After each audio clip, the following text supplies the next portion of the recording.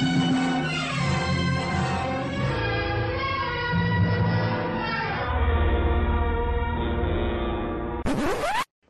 and welcome back to Scream Addicts Hammer Pub. I am Jinx, your co-host. I'm sitting here with my co-host, Paul Farrell. Paul, how's it going this evening, man? What's going on? What's happening? How you doing? It's going good. Doing well. Happy to be here at the Hammer Pub. Are you Got sure? my You sound a little tired, Paul. What's going on? What's the deal on your end? I had a day. I had a long day. What was your day like, man? As I'm sure many people have. I had to travel for work, so a bit of a car ride, and then had to do some very businessy things, and have businessy conversations behind closed doors all day, and that stuff doesn't always engage the brain in the way I want it to. So it's tiring, but I'm happy to be here now and talking about Hammer movies, particularly a Frankenstein Hammer movie, because that's like the best Hammer gets, right? It surely is. It's anytime it's Frankenstein, it's a treat. Generally they're just a barrel of laughs. There's no controversy. There are no elements that give one pause, that disturb or linger long after the movie. Okay, we're talking Frankenstein Must Be Destroyed tonight. Yeah. And I'm very excited about our conversation because I think, well, we'll get there. I think it'll be an interesting one because I have some thoughts on this movie. Oh, there are thoughts to be had, sir. And but anyway. So it's been a long day for you. It has been a weird day for me, man. Tell you what, let's go ahead and dive in to our recent watches. We should probably go and let listeners know that this is going to be a guest list episode, but you know what? You still get me and Paul, and well, really, that should be enough. So, Paul, True. So what have you seen in the last 2 weeks since Yeah. we've recorded? 2 weeks, man. And here's the problem. Normally I've got like 2 or 3 things. I have so many things I want to talk about tonight. Well, I can help with Because one. I can help with one. I Rather than reviewing individual installments, maybe you can just review, Well, an no, entire yeah. franchise at Right, once. right. I'm not. Don't worry. I'm not going to talk about 7 Saw movies. So I finally, with the exception of Spiral, because I haven't gotten out to a theater yet, I finally watched the Saw franchise. I can kind of like hold my horror head high, a little higher than I could before. This was always on my sort of wall of shame. Every horror fan has those weird movies, not weird movies, but like weird things that you would think everybody's seen that somehow you just didn't see. So I rewatched all of the Saws, and yeah, I mean, I guess, and Jigs kind of got the play-by-play. Like, you got texts pretty much nightly around how I was feeling and what I was going through. My primary takeaway from all of it is it's basically like this melodramatic soap opera, but with like murder traps.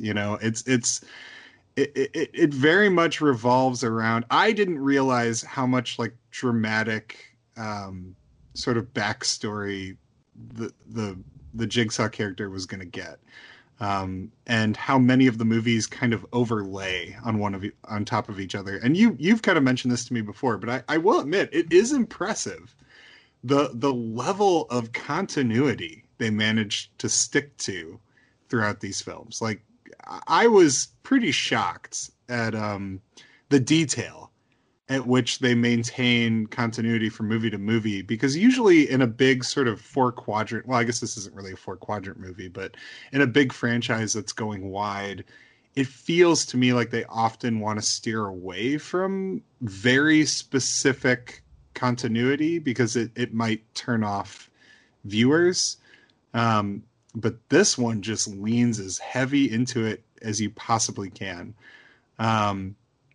I think for me, my favorites, and Jinx and I have talked about this, but I think at the end of the day, my favorite is probably Saw 3.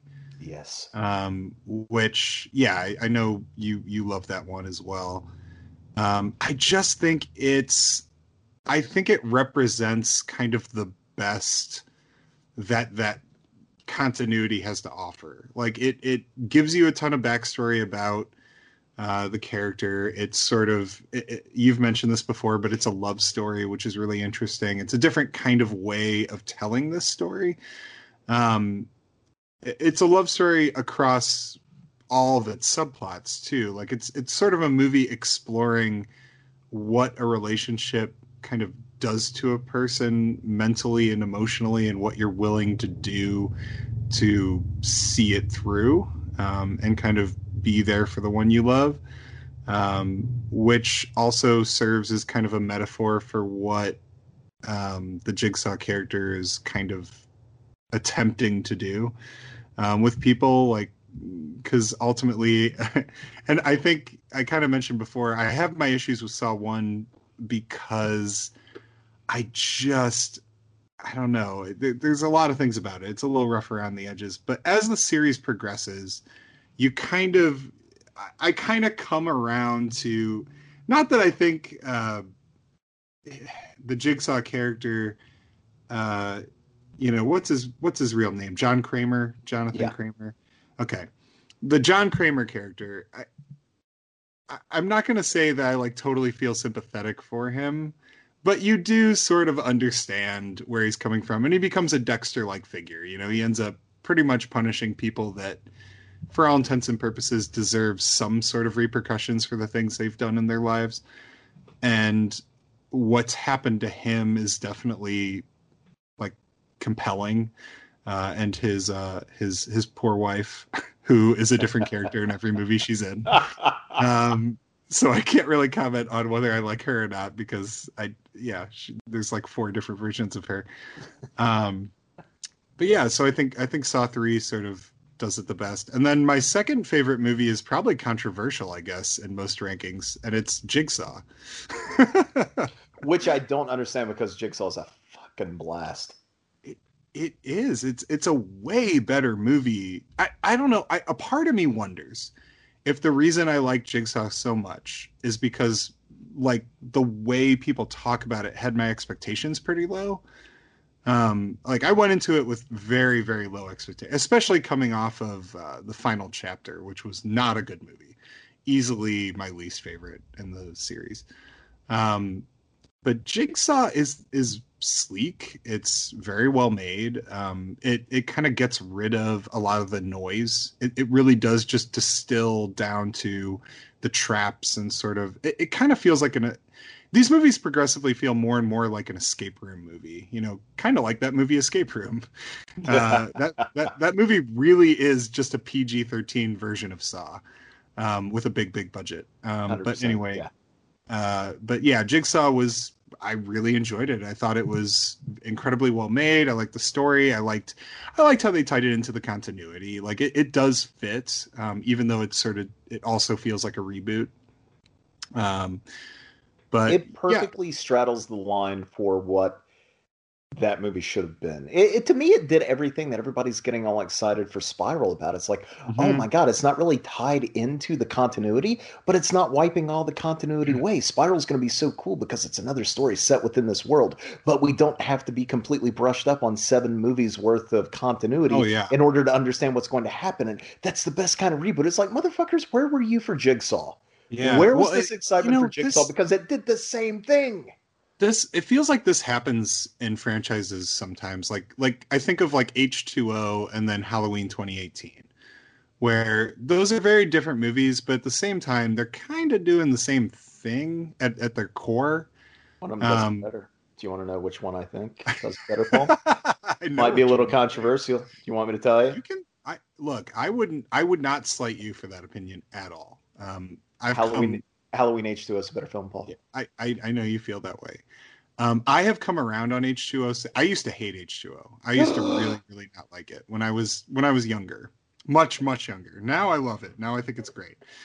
But but I'm that way. I go through weird. Like, there's a good chance in 10 years I'll think the first Saw is amazing. Like, that's just how my brain works. It takes me time to come around to certain things. But no, I love both. So for me, I love H2O and I love Halloween 2018. I think they're both great. But I think it's weird that people give Halloween 2018 a ton of credit for like bringing back Jamie Lee Curtis and giving her sort of an emotional catharsis later on in life. I'm like, yeah, we got that. That happened. But there's this sort of shared psychosis that didn't happen. And I feel like Jigsaw and Spiral, I haven't seen Spiral yet, so I can't really like say that completely, but from the trailers and everything I'm hearing, it feels like Spiral is very much doing the Jigsaw thing. It may be putting more of an emphasis on the Chris Rock like cop character than Jigsaw does, but ultimately, I mean, it really does feel like the same idea just executed again, almost, you know, what, 5 years later, 4 years later? It hasn't even been that long. 4 years. Yeah, at least H2O was 20 years separated from 20, you know, yeah, like from Halloween 2018. At least there's that.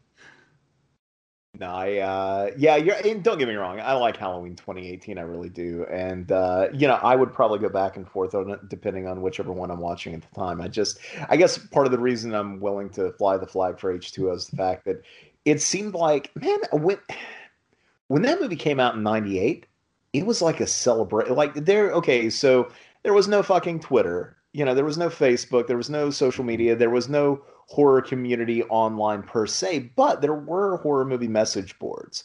And there were the pages of Fangoria and the letters pages and whatnot. And man, when that movie came out, it felt like a gift to horror fans. And everyone was jazzed about that movie coming out. And everyone was so fucking excited for it. Everyone was wondering why the hell they were releasing a Halloween movie in fucking summer. But beyond that, everyone was, could not wait to see it.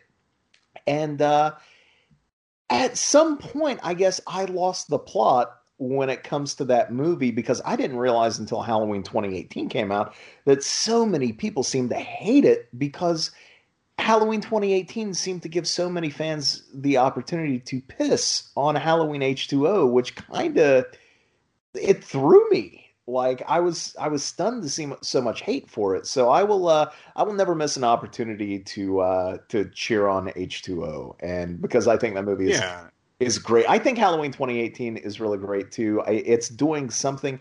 It's doing the same thing as Halloween H2O. It's just doing it completely differently.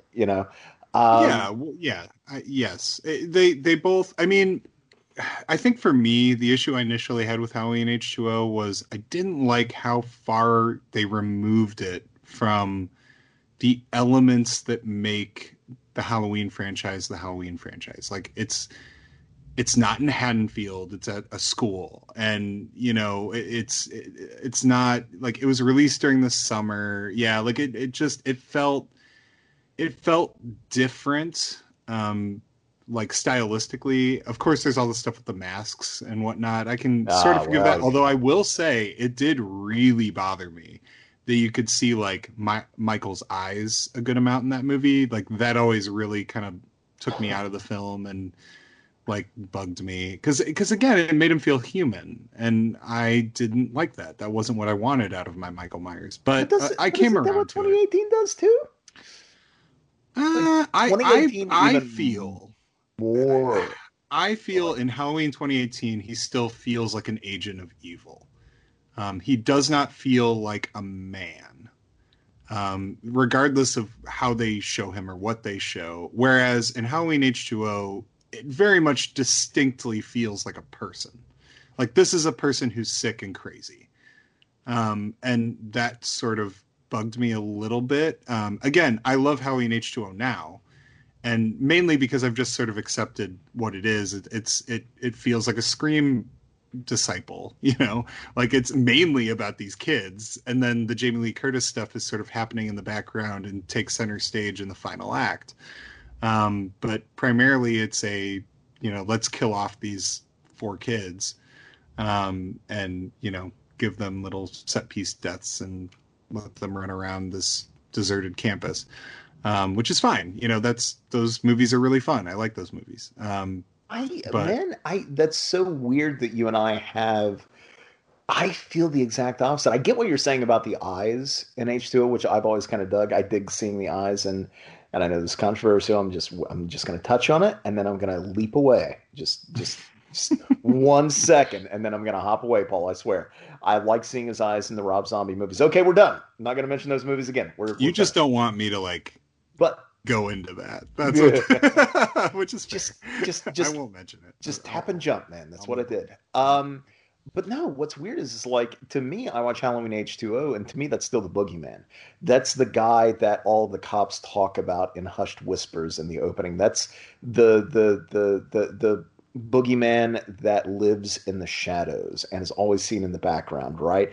Yeah. When I get to Halloween 2018, I see a bald dude in an asylum wearing white get his mask back and his tools back. And instead of him being in the background like the boogeyman, instead of seeing him skulking about in the shadows, we follow him instead as he finds another, that scene when he shows up in Haddonfield and we follow him in that one long tracking shot, that to me killed any feeling that Michael Myers was the boogeyman in that movie. To me, it firmly cemented him as just a crazy fuck in a mask.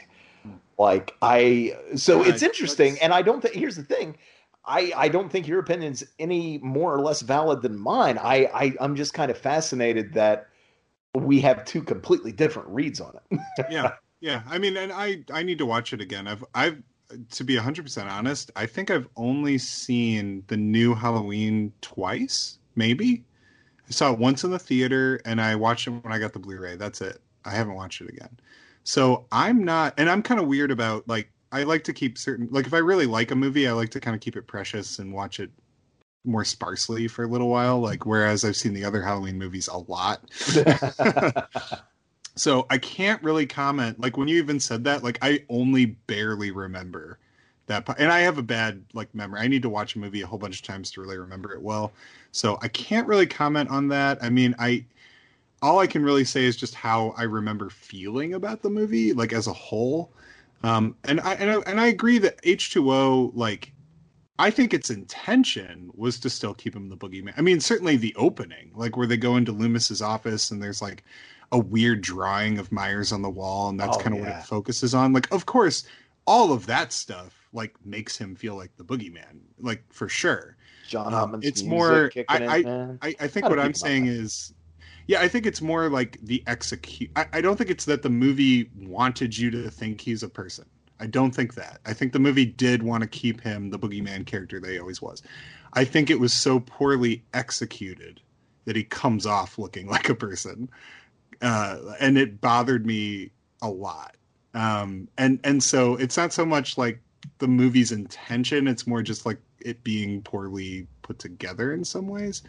But the other thing that I hated as a Halloween fan was I just really didn't like that they got rid of. And this is a weird nitpicky thing that shouldn't be held against the movie, but I can't get rid of it out of my head. I don't like that they got rid of the continuity with 4, 5, and 6 because I love 4, 5, and 6. It pisses me off that I they hate did that. that. Like I I really hate still that. I still like to imagine, like I just kind of don't pay attention when they go out because I don't know if you've ever read it, man, but I remember like talking about the horror community and like horror message boards back in the day. One of the hottest commodities for people to get their mitts on back in the day around like 97 when Scream and Scream 2 were like, the surface of the sun hot, not just for horror fans, but for mainstream audiences too. And they announced this new Halloween movie. They announced that Kevin Williamson was going to write it. Now, ultimately, he didn't, but he penned a 7-page treatment for Halloween 7, The Return of Laurie Strode or The Revenge of Laurie Strode. I forget what it was called. And it leaked online. Now, ultimately, they had a guy named Robert Zappia who wrote a completely different screenplay. And I guess he wrote it loosely based on Williamson's treatment. And then I think Jamie Lee Curtis did an interview once where she said, yes, Kevin has like an associate producer's credit on it. I don't even think he has a story credit on it, man. But in this interview, she was like, look, I'll testify. Like, he did a page 1 rewrite on the screenplay, and that's what we worked from. So I think Williamson brought it back. You can find both things out there. You can find Williamson's treatment, and you can find the original draft of Zappia's screenplay, both of which are quite different from what we ultimately got. But, the core of the story is still there in each. But yeah, just reading that original treatment was super exciting. But one of the major, I don't know if you call it a set piece, but one of the major scenes that he actually took pains to write in this little 7-page treatment was in the school. There is a sequence where one of the bitchy students does a book report on the Halloween murders. And it was basically going to be an opportunity to catch the audience up on what had happened in the last 20 years of continuity. And they were going to cover Halloween's 4, 5, and 6. And they were going to cover even the death of Jamie Lloyd. And there was going to be a moment where Laurie basically listens as Carrie Tate and keeps a stiff upper lip, but is close to like breaking down at hearing the daughter that she'd given up, ostensibly to keep her safe, was in fact murdered by Michael Myers. And I'm like, why would you not keep that? Why? Yeah, If you're going to have a scene that is a Cliff's Notes of the franchise, that would catch mainstream audience members up anyway if they hadn't seen all of the movies. So why do this weird retconning thing where it's like, well, we're only counting 1 and 2? Yeah, I think they talk about that in the documentary on the Scream Factory disc. Oh, really? Yeah, I think so. Because I have heard that story, and I seem to recall, I'm pretty sure it's in that doc.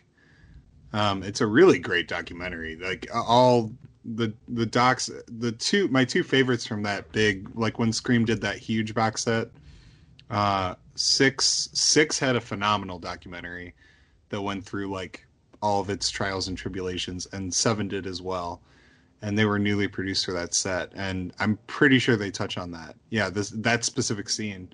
I thought I had heard somewhere down the grapevine that they actually shot that footage existed. Yes, like the scene. Where? Yeah, the scene where Laurie's listening to a book report. Yeah, I'm pretty sure that was shot, or at least I heard from one of the producers or something that it was shot at one point on a dock. I'll have to go pull that out after this. We need a 10-hour documentary on the Halloween franchise done by the same guys who did Crystal Lake Memories. There's that one doc Never Sleep. Decent. Oh. It's not as in depth, but there's that one. What was it called? It came out on DVD a long time ago. 25 Years of Terror. Yeah. I have that somewhere floating around. But I feel like the Scream docs were more in depth than that was on each movie. But I don't know. Now we're talking. I love that we're like talking about Halloween movies. I did not watch those over the last 2 weeks, but here we are. All right, man. So you mentioned Saw. I will go ahead and say, without spoilers, I did see Spiral 3 times in the theater already. Not sure.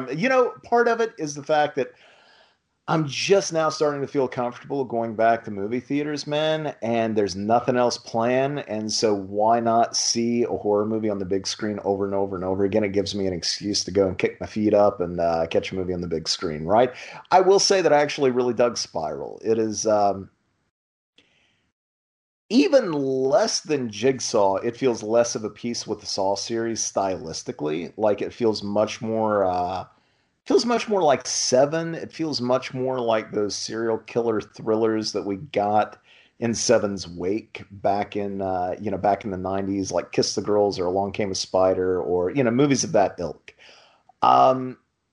Anyone expecting a lot of Jigsaw or John Kramer action or any John Kramer flashbacks, like, I'll go ahead and spoil this for you because I think it's not so much a spoiler as it's just going to set your expectations properly. Tobin Bell is not in this movie. You see a picture of you see a couple of pictures of John Kramer. That's it. Like, it literally is. It's what it's describing in the marketing. Like, it's about a copycat. It's set within the world of Saw, and that's pretty much it. I think I had a lot of fun with it. The traps are all. I do love the Saw franchise. I revisited them all recently too. I rewatched all 8 of the previous movies leading up to Spiral, and it's fun to watch that series, like, its continuity grow ever more convoluted, but it's also fun to watch all of the traps get bigger and more unwieldy, and you just have to wonder how many geniuses worked on these things to get them to work so perfectly. Like, what kind of research, what kind of time did John Kramer have to put into these massive overwrought traps that bogged down the latter half of that franchise? You know what I mean? What I like about Spiral is that it gets back to traps where you could be like, oh, I could see somebody setting that up. That would be okay. I get it, but they're still painful. Like they're traps that you can feel. I'm reminded of Yeah. that John Carpenter quote about The Thing. Um, or whether it was Carpenter quote or somebody talking about Carpenter. I think it was a review that was reprinted in Shadows of Eden, the book about Clive Barker. But they were talking about The Thing and how you can have these scenes where heads are pulling themselves off of bodies and, large gaping maws open up in chest cavities and, abdomens and crunch off arms, and you can have dismemberment and blood spraying the walls. And what's the scene that makes people squirm in that movie? It's the scene where everybody cuts open the heads of their thumbs to bleed into little dishes. And somebody noted it's like because John Carpenter understands that in the midst of all the spectacle and the craziness, he also knows that if you really want to hurt an audience, you got to show them something they can feel. And I feel like Spiral gets back to that. Like you can feel the traps in this movie. It hurts to watch some of this stuff happen. Which is not, to me, like I know the previous Saw movies, that was like one of the main reasons to actually dive in and check them out. And sure, that's part of the fun too. But I will say, like the story itself is pretty solid. It's not spectacular. I do appreciate the fact that there isn't a central game. Like it really is kind of like an investigation. It is a whodunit, or rather, who's doing it. It's kind of a why done it in a way. Yeah. And it's all sort of anchored by a surprisingly great performance by Chris Rock.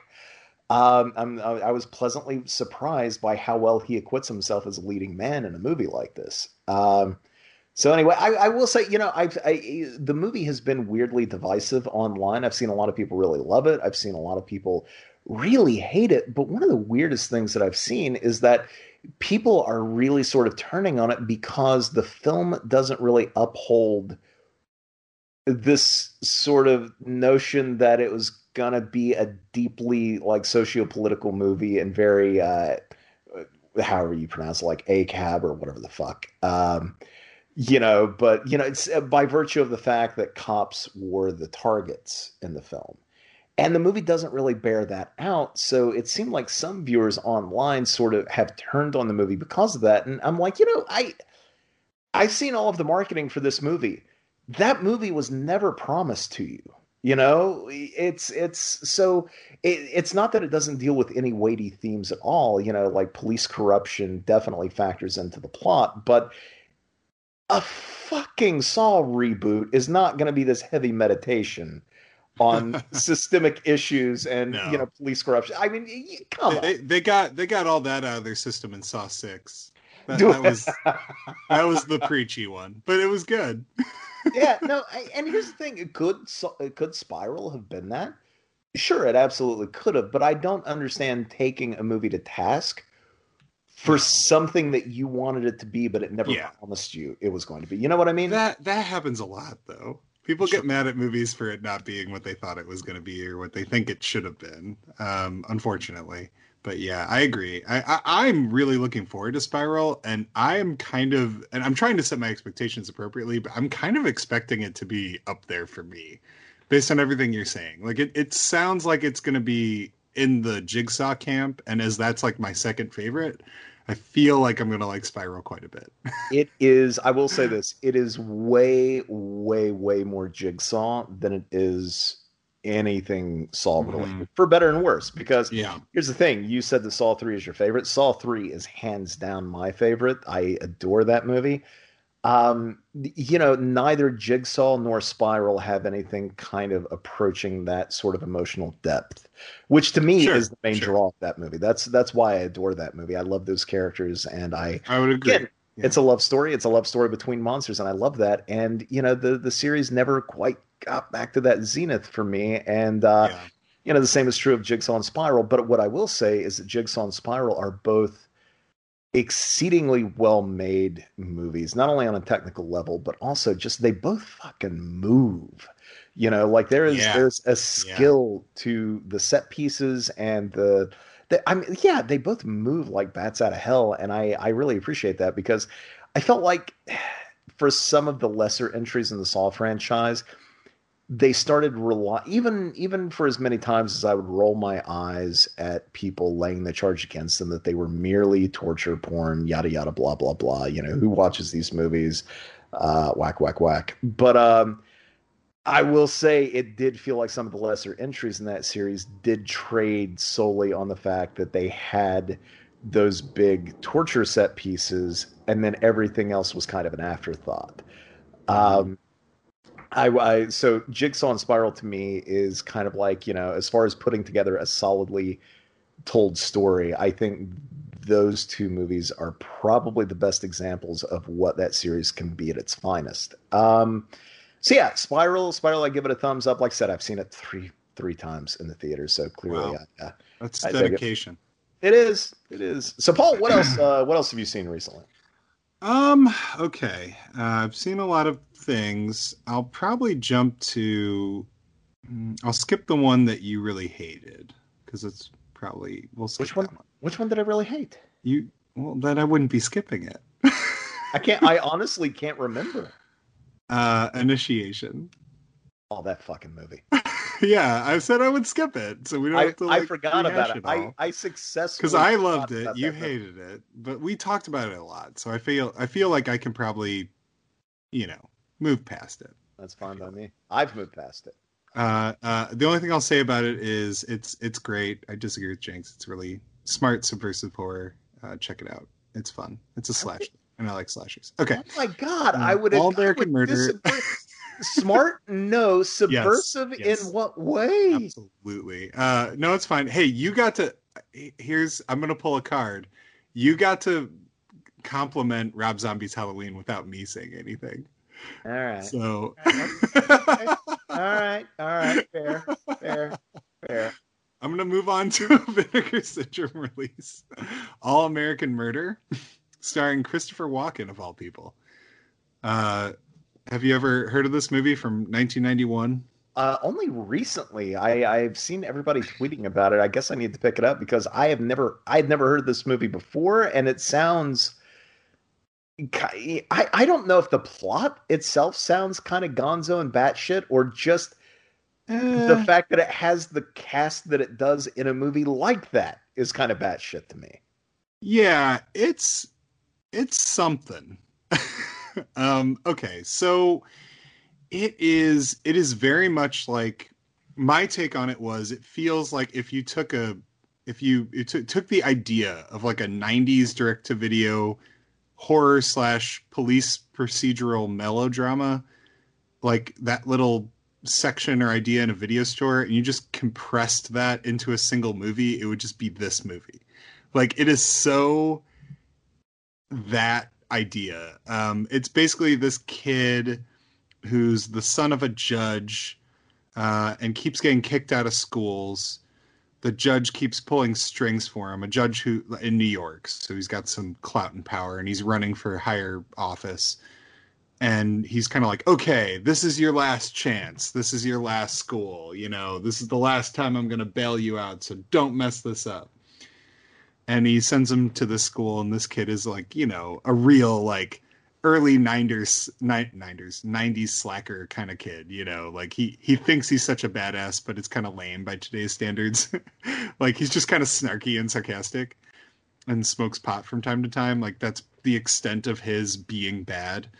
And so he goes to this new college, and he immediately befriends this very pretty girl who's like a cheerleader and the valedictorian and going places. And everybody is sort of angry that he's befriending her and clearly trying to date her. And from what it seems, kind of winning her over. Now, the movie is pretty tone deaf with how it handles these characters. For example, this kid like practically stalks her.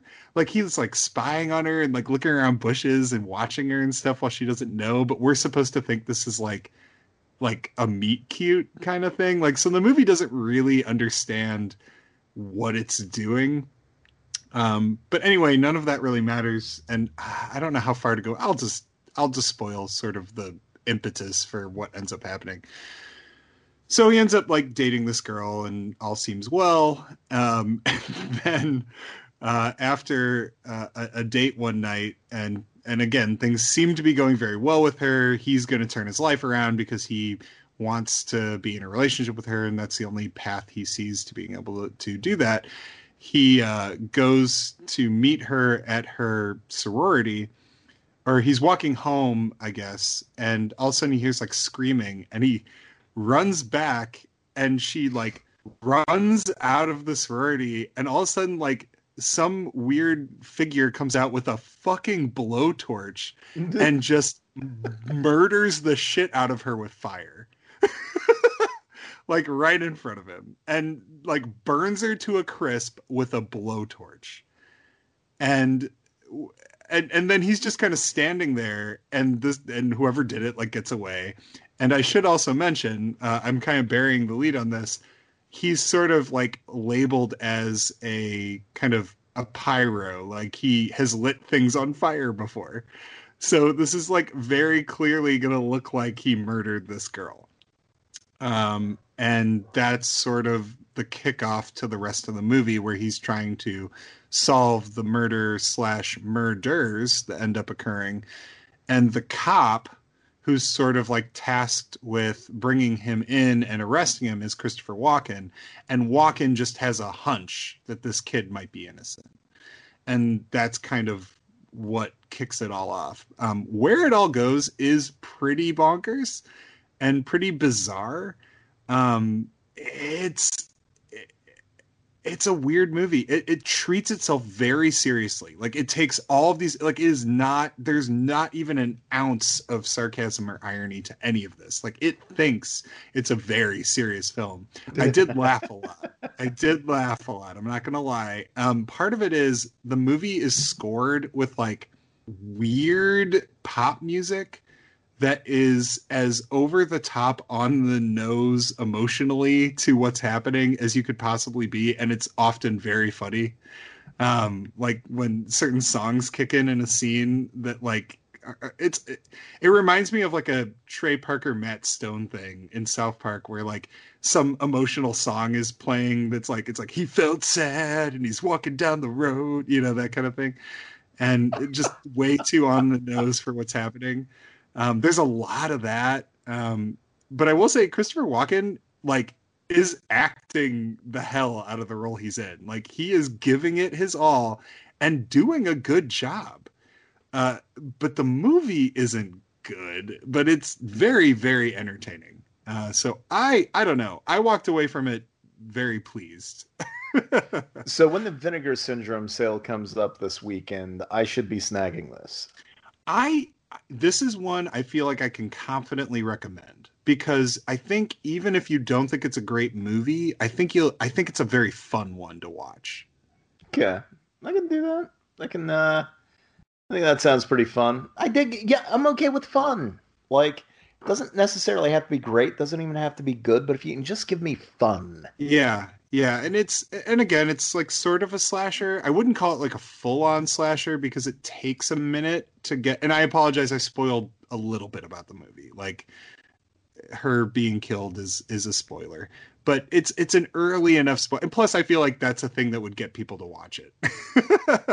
I feel like knowing that occurs like is enough. And then there's enough other things that happen that you don't know yet that will still make the movie worth watching. Cause it's very much set up like a mystery, like, you know, like a whodunit, like why is this happening? Who did it? You know, what's the backstory and history here? And that definitely unravels and admittedly an interesting way. I was kind of impressed with where it all went. I thought the ending was pretty cool. So, yeah, it's a definite recommend from me. All right, I'll check it out. So, All American Murder. Okay. Mm-hmm. I already have a couple of titles sort of in mind for that sale. So, I guess it's not going to hurt anything to just throw that one in too. Why not? Yeah. Why not at this point, right? Paul, I saw Army of the Dead. Oh, I saw that too. Yeah, the Snyder cut. You know, I didn't fool around with Joss Whedon's theatrical on that one. You know, I just went right for the director's cut. Man, I gotta tell you, I'm seeing a lot of divisive things on this one on Twitter too. I've seen people love it. I've seen people hate it. I've seen people bash it, and I'm fairly certain that they didn't even watch it. It's a weird thing with Snyder where, man, it runs hot and cold with him. Like there's some fans that might very well kill for him, and there are others who just can't wait to bash everything he fucking does. I do not understand it. Absolutely. There need to be Yeah. studies done on that guy and critical reaction to him in his movies because I don't know anybody else out there who is as divisive a filmmaker in that, not even talking about his work. I'm talking just about the fact that he works, just the fact that he's making anything, it's either the greatest or the worst to a lot more people, I think, than most filmmakers have to contend with. But that said, like for the most part, I think the guy's batting average is pretty damn solid. I personally had a fucking blast with Army of the Dead. It was everything that I wanted it to be. I know Paul and I texted about this after I watched it, and I led with the negative stuff first, simply because that was the last thing I had to work with. Because as much as I enjoyed the movie, I think it stumbles pretty hard in about its last 5 minutes. Not enough to kill the movie for me at all. It to me, its flaws stand out in greater relief because they're at the very end of an otherwise really, really good, just fucking fun movie. Yeah. I love seeing Snyder do fast zombies again. That's always a blast. I love seeing him fuck around with Greek mythology in sort of nebulous ways thematically. Like I'm just like, there's something there. I don't know what it is, but he's having fun. So good on you, Zach. Uh, but it's just fun to watch him kind of do his riff on aliens a bit and just throw together this ragtag bunch of badasses. Like I think somebody said that somebody noted that one of the characters was very much like Vasquez from Aliens, and somebody corrected them, I think rightly so, by saying the entire team is just a bunch of Vasquezes. Like that's, and I think that's pretty accurate. But you know what? It's just I think he's one of the whether you're somebody who appreciates his work or not, I think one thing that gets left out of the conversation is that he's one of the best shooters that's currently working in Hollywood. I know a lot of people resisted the visual style that he kind of brought to this movie. He does this really interesting thing, I think, anyway, with this very, very shallow depth of field in the movie. I think it worked perfectly. I really dug the look of this movie. I think it had a lot of energy. I liked all of the characters. I thought the performances were solid. It's 2.5 hours, and again, to use this phrase, it moves like a bat out of hell. It did not seem long to me at all. As a matter of fact, it felt like the entire thing was over 90 minutes. I just, I had a couple of issues with where it all wound up. Unfortunately, the movie's less than a week old at the time that we're recording this. It's going to be a week old the time this podcast goes up. So I hesitate to dive heavily into spoilers. And unfortunately, to talk about my issues with the movie, I would have to do that. So I'm going to hold off. And I'll just say that even for my concerns with how it landed, how it stuck the landing or maybe didn't quite stick the landing, I'll just say that overall, I still give the movie a thumbs up and heartily recommend that any horror fan check it out. Yeah. For me, so I loved Army of the Dead. I thought it was phenomenal. I thought it was everything I wanted it to be. It was a big, fun roller coaster. It's just we don't get enough. We get a lot of big, dumb, fun movies in this world, right? We get a lot of and most of them are Marvel movies. Most of them are like superheroes. So when horror gets that treatment, I am always there for it. And yeah, sure, does everything add up? Does the script all work? No, but it never does in movies like that. I don't know. And in these big behemoth 2.5 hour blockbusters, of which there are many, there's often stuff that doesn't quite work, stuff that you kind of have to just forgive, and little sort of conveniences that they put into the plot so that way they can have their big character moments that they want to have. All of that is there and present, but it's all outweighed by the iconography that he's dealing with, the execution of the zombies, the mythology he builds around the undead in this movie is really interesting and has all kinds of odd threads that, like, not that they go nowhere, but they're just not fully explored, making the world feel big and vast and impressive. And I think that's really cool. I loved the idea of alpha zombies. I thought that was really neat. And sort of like a higher class of zombie that is sort of in control, and then maybe like a lower class that's more of the brood, more of the, they just kind of mindlessly eat the zombies that we're used to. The idiosyncratic crew was amazing. I loved, it's one of the few crew movies where I liked everybody in the crew. A lot of times there's like one or two characters I'm like, that character's boring, or I don't like that particular character. I feel like everybody in this movie was interesting and fun. Yeah. And did a good job at what it was attempting to do. And finally, again, the opening sequence was amazing. I'm going to be honest, and I've said this before, I'm kind of I don't know. I'm emotionally very, very, very easy to manipulate.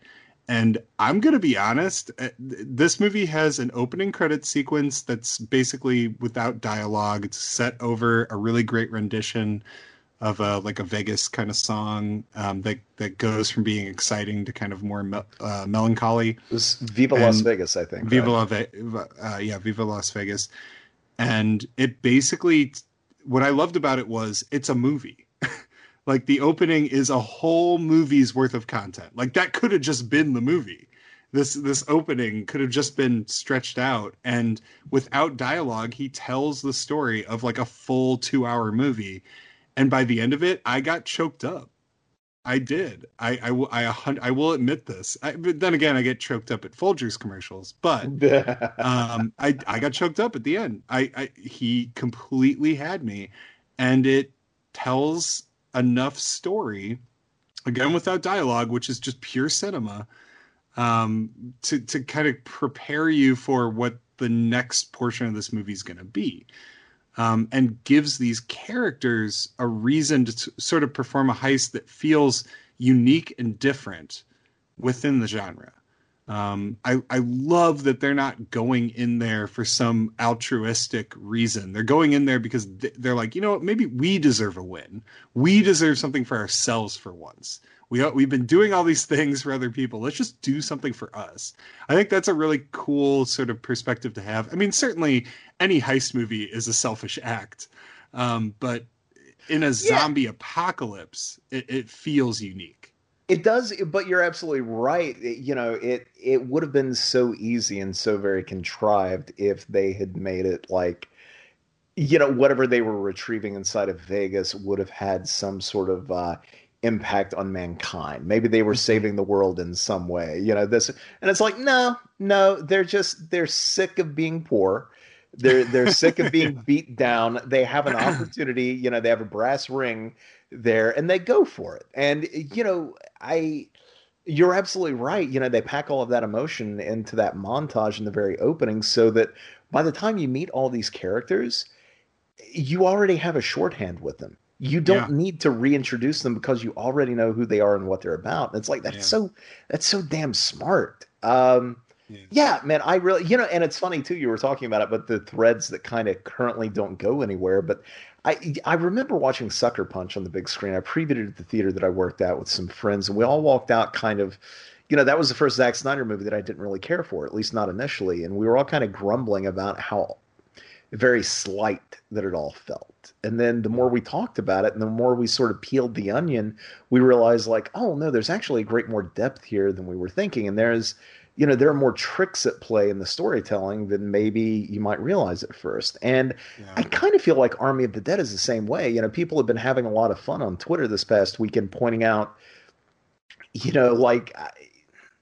okay, this isn't that spoilery given that I'm dealing with stuff that happens in the first half of the movie, but like in the opening, in the background, you can see two UFOs. Right. Later on Yeah. in the movie, there are zombies that have glowing blue eyes, and one of them gets shot, and you see like a metal endoskeleton underneath. There is a bizarre story, or it's not so much a story as a what if, concerning the nature of their mission, that I won't spoil.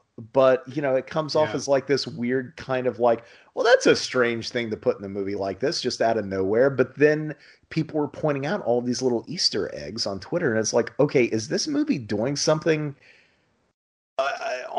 is it telling a much more fantastical like tale than we might have given it credit for, on first viewing? Is there extra stuff going on there in the text that is, maybe going to lead to further installments? I don't know. I know that there is going to be an animated series about the, Scott Ward's crew, the Batista character. And, there is going to be a romantic comedy heist film called Army of Thieves. By the way, Paul, when I started this conversation, did I say Army of the Dead or did I say Army of Darkness? Because I want to say I said I Army of couldn't Darkness. tell you. I think you said Army of the Dead, but Okay, good. who knows? I'm talking about Army of the Dead. I'm a little tired, so I might have checked out on that one. I don't know. So yeah, but no, with they're doing a romantic comedy heist film starring Dieter, the French love safecracker.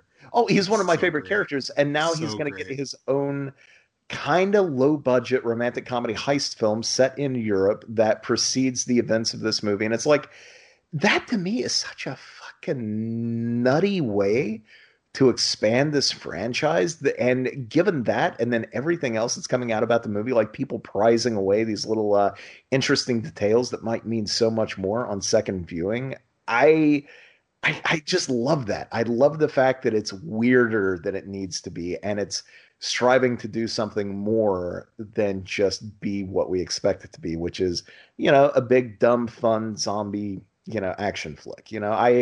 I can't applaud it enough for that. Again, did I have a couple of issues with it? Yeah, but it's not enough to knock my enjoyment on it, and I can't wait to watch it again. I'm going to watch it at some point this week. And we have to hope that Tig Notaro gets her Oscar for her performance as Mary Ann Peters, because she was amazing. She was amazing. Not only was she amazing in the movie, she would have been amazing in the movie no matter what. Yeah. But the fact that she had nobody to play off of, the fact that the fact that entire performance was captured just with her, and they inserted her into the movie in place of that fuckhead comedian that they cast in the first place. Who did she replace? I forgot who she replaced. It's this comedian who's always been rumored to be a complete asshole named Chris D'Elia. What's crazy is there is a Netflix show called You, which is actually quite good. It's a little Dexter-y in its own way, but it's a lot of fun. Anyway, in the second season, comedian Chris D'Elia plays a comedian who has a thing for young girls, like, messing around with like 14, 15, 16-year-olds, right? And life imitating art, I guess, or maybe it was the other way around, who knows? But yeah, in real life, it turns out that dude apparently has a thing for younger girls. And so he got called on it, and there are also like assault allegations against him. So Netflix did the right thing. They dropped apparently millions in order to seamlessly integrate a completely different actor in the form of Tig Notaro, who's amazing in the movie. Well, and they shot her by herself and basically, pasted her into the movie, and she's friggin' fantastic. It was the best decision they could have ever made, because Tig Notaro in that film, like, honestly, I think she adds like a star to my review. Like, I really think, like, on Letterboxd, I gave it a 4 out of 5, and I think that fourth star is just for her. I think that's fair. She was so good in every scene. Oh my gosh, I love her. The opening scene alone, when you have like, so good. when they have to pitch, when they're sort of like figuring out how they're going to pitch it to each of these team members that, okay, we got a job, but we have to go into the heart of zombie overrun Vegas before a nuke drops. You would Yeah. expect that to be a hard sell for anyone. And I love in her first 2 seconds, she's like, got it. I'm in. Need the money. Let's do that. I just Yeah. love how He's like, don't you want to know what it's about? And she's like, no, you said $2 million. Why would I want to know what it's about? Like, that's no. She's like, I'm going to do it. that would change my life in a significant Yeah, way. she's like, that would completely Let's change my do life. this. I like, don't tell me what it's about. I don't want to know what it's about. It's going to be terrible, but I'll do it. Yeah, it just sets the stage for what kind of movie this will be because it. I don't know. I feel like Snyder. Look, I get that they're like you said. I don't want to rehash all the Snyder stuff. I haven't seen a lot of the movies that he's lambasted for. Like, as you know, the only Snyder DC film I've watched is Man of Steel, and I watched it like a month ago. And I liked it. I thought it was good. Like, I do not for the life of me understand why people don't like Zack Snyder. Watchmen is one of the best movies ever. Yep. Dawn of the Dead remake is amazing. Yes. Like, almost everything he's made is like a great movie. One of the best movies of the year that it came out. So wherever this weird, like, we hate Zack Snyder thing has come from, I think it's almost, and I hate to say it this way, but I think it's almost because his fandom is so toxic. And please don't at me. I'm not, I know I'm making a sweeping broad statement. I probably shouldn't, but I feel like there's a lot of people out there that kind of give him a bad name by acting as, it's like Star Wars people. Well, like it's sort of like creating a toxic fandom around something when it isn't that thing's fault. Well, but at the same time, I think a lot of his diehard supporters who push so hard for that. And here's the thing: I'm not in either camp. I'm just a dude that likes his movies. Yeah, like so that's it. And I'm also Clearly a guy. Yeah, well, I'm also a guy who's thrown the occasional stone at his DC work. So I don't belong in either camp, but watching it from afar, it's like that toxicity seems to exist on both sides of him, but also there are people who, there are some people who just don't like his movies, and that's fine. Well, there are some people who love his movies, and they when they did the release of the Snyder Cut thing, they raised a lot of money for like suicide prevention and stuff, in honor of his daughter, and all of that's great. But then you also have people on both sides. A lot of his fans are wonderful. A lot of his fans are fucking toxic. But at the same time, like, I remember when DC Fandom, or whatever the hell it was called, happened last year. And I remember somebody had leaked a trailer for, his Justice League movie, like the Snyder Cut, and like pissed all over it in advance of them premiering it on there. And somebody tried to poke him on it. And he just had this really pithy, like, sarcastic reply that I thought was a lot of fun. And I think I tweeted something like, it's nice to see filmmakers, remind people that they're not there just to take your abuse, And some dude, like, out of nowhere, flipped the fuck out. He's like, what are you, a fucking Snyder bro? Are you like one of those Snyder bros who just defends him no matter what? Have you ever thought about everybody was going to watch that trailer anyway? And I don't understand why and I'm just like, okay, so you're a fucking crazy person is what you are. Just going to go ahead and block you, sir. So I've seen it on both sides. It's weird to me. Well, Again, I wasn't joking earlier. I really would like to see somebody write a study at length about what it is about that dude's movies that creates such bile on either side of them. I've been thinking about this. We talk about toxic fandoms a lot. I think there's an equal problem with toxic anti-fandoms. I think whenever a toxic fandom arises, a toxic anti-fandom also arises, and they're equally at fault. So I think both sides of that extreme are contributors to the problem that they're each complaining about. Dude, I kid you not, an hour before we hopped on here, somebody had posted screenshots on Twitter because Army of the Dead came out this week. So of course people are talking about him and his stuff again.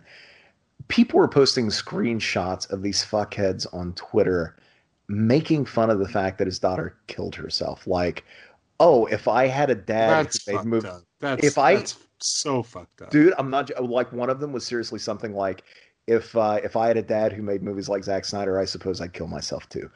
What Oh, that's what kind not of fucking lump of dog shit do you have to be to even no. think something like that, let It, alone put it out into the world? it's the same thing that Kevin Smith tackled in Jay and Silent Bob Strikes Back. Jay and Silent Bob are fucking cloud shoes. Who the And fuck then they said that fly shit? to the 12-year-old kid's house and beat the shit out of him. Honestly, you know what? But that's what it is. If all It's of the those same 12-year-olds, thing. if all those 12-year-olds back in 2001 who acted like that had actually gotten their asses I'm stomped on the just saying, curb, it's I think it's the what world it would be a boils better down place today. to is I look, far be it for me to bring up Jalen Silent Bob Strike Back in such a serious conversation about suicide. You I can apologize. always bring up Jay and Silent Bob Strike. But I think that it's pertinent because at the end of the day, these people say these things for attention because they know there's ultimately going to be no accountability at all. Like the worst that's going to happen is that they get tweeted at by a bunch of people, which is exactly what they want.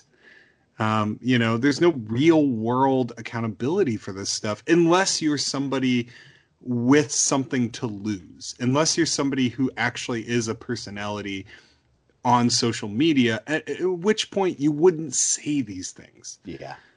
Or if you did, you'd be, and I do not want to get into the cancel stuff, but you know what I mean. Like if you did say something like this, you would be brought to task, which is why most of the time people like that just stay silent. So, I just try to stay out of all of it. But at the end of the day, if someone asks me, hey, how do you feel about Zack Snyder? My thought is he's a very talented filmmaker who generally makes great movies. I would agree. I don't see how that's controversial. That is just bizarre to me. But you're right. Like people can have their own opinions, but the minute someone tries to attack me for liking this movie, then that says more about them than it does about me. No, I agree. Paul, we are over an hour in. I tell you what, rather than taking two separate titles each, how about we tackle one more title that I know you and I have both watched? Let's talk for just a few minutes. Yeah. Let's talk a little seance. Okay, that's fine. Because we both, we talk about these movies at length at this point. Do you want to start, or do you want me to start, or how do we want to do this? I'll dive in here. Okay, go ahead. No. I'm sorry. I brought up Army of the Dead. You go ahead and start with Seance. Okay. So Seance is Simon Barrett's. It's his directorial debut, right? Like he made something before this, but this, for all intents and purposes. So Simon Barrett, I'm sure everyone listening probably knows this, but he wrote like The Guest, he wrote The New Blair Witch. I believe did he co-write You're Next, or did he write it? I think he wrote it. I thought he co-wrote something with Adam Wingard. He generally works with Adam Wingard, right? And this is his first sort of solo effort. And I'll start out by saying that I really respect Simon Barrett's work. I was really excited to watch this movie, primarily because of that. And so it is a movie. It's set at an all-girls school. It gave me very much, and I like this movie, but it gave me the Woods vibes, kind of totally, the Lucky McKee movie. Although I think, spoiler, I think that movie is far more effective and much better made. But it's kind of that sort of feel and look and plot. Girl is sort of transferring to this school. A death has occurred there. It's set up like a ghost story. So they were, these girls are holding a seance in the bathroom. They're trying to conjure the spirit of a girl that had committed suicide there some years prior. And after holding the seance and some strange things occurring, one of the girls that was a part of it goes to her room. We're led to believe something sort of supernatural happens, and then when we see her again, she has fallen out of her window and is dead. This opens up a spot at the school, in which case a new girl transfers in, and that's sort of where we begin with this new girl coming into the school, everyone treating her like shit because it's very cliquey and snobbish, and and she is sort of dealing with odd happenings in her room, sort of suggesting that the presence of the girl who died has not yet left the school. The movie is very dull. It feels like it's trying really hard to occupy that space that sort of I feel like Oz Perkins has really nailed, where like his movies are really deliberately paced, Oh my God. which is a word. Yeah. It's a word I like, or a phrase I like much better than slow. Deliberately paced. Well, deliberately paced is what you say when it works. Right, correct. Yeah, and in Oz Perkins, make no mistake, I adore his movies. But I think about like Black Coat's Daughter, which does some similar things to what Seance is doing, but Seance is a pale imitation. Seance is what happens, instead of deliberately paced, you come off drearily dull. And it treats its characters and its premise with so much ambiguity that everything just emerges as archetypal rather than fleshed out, and nothing holds any weight at all. And the worst crime of all is that it's boring and drab. There's no visual acuity to the filmmaking.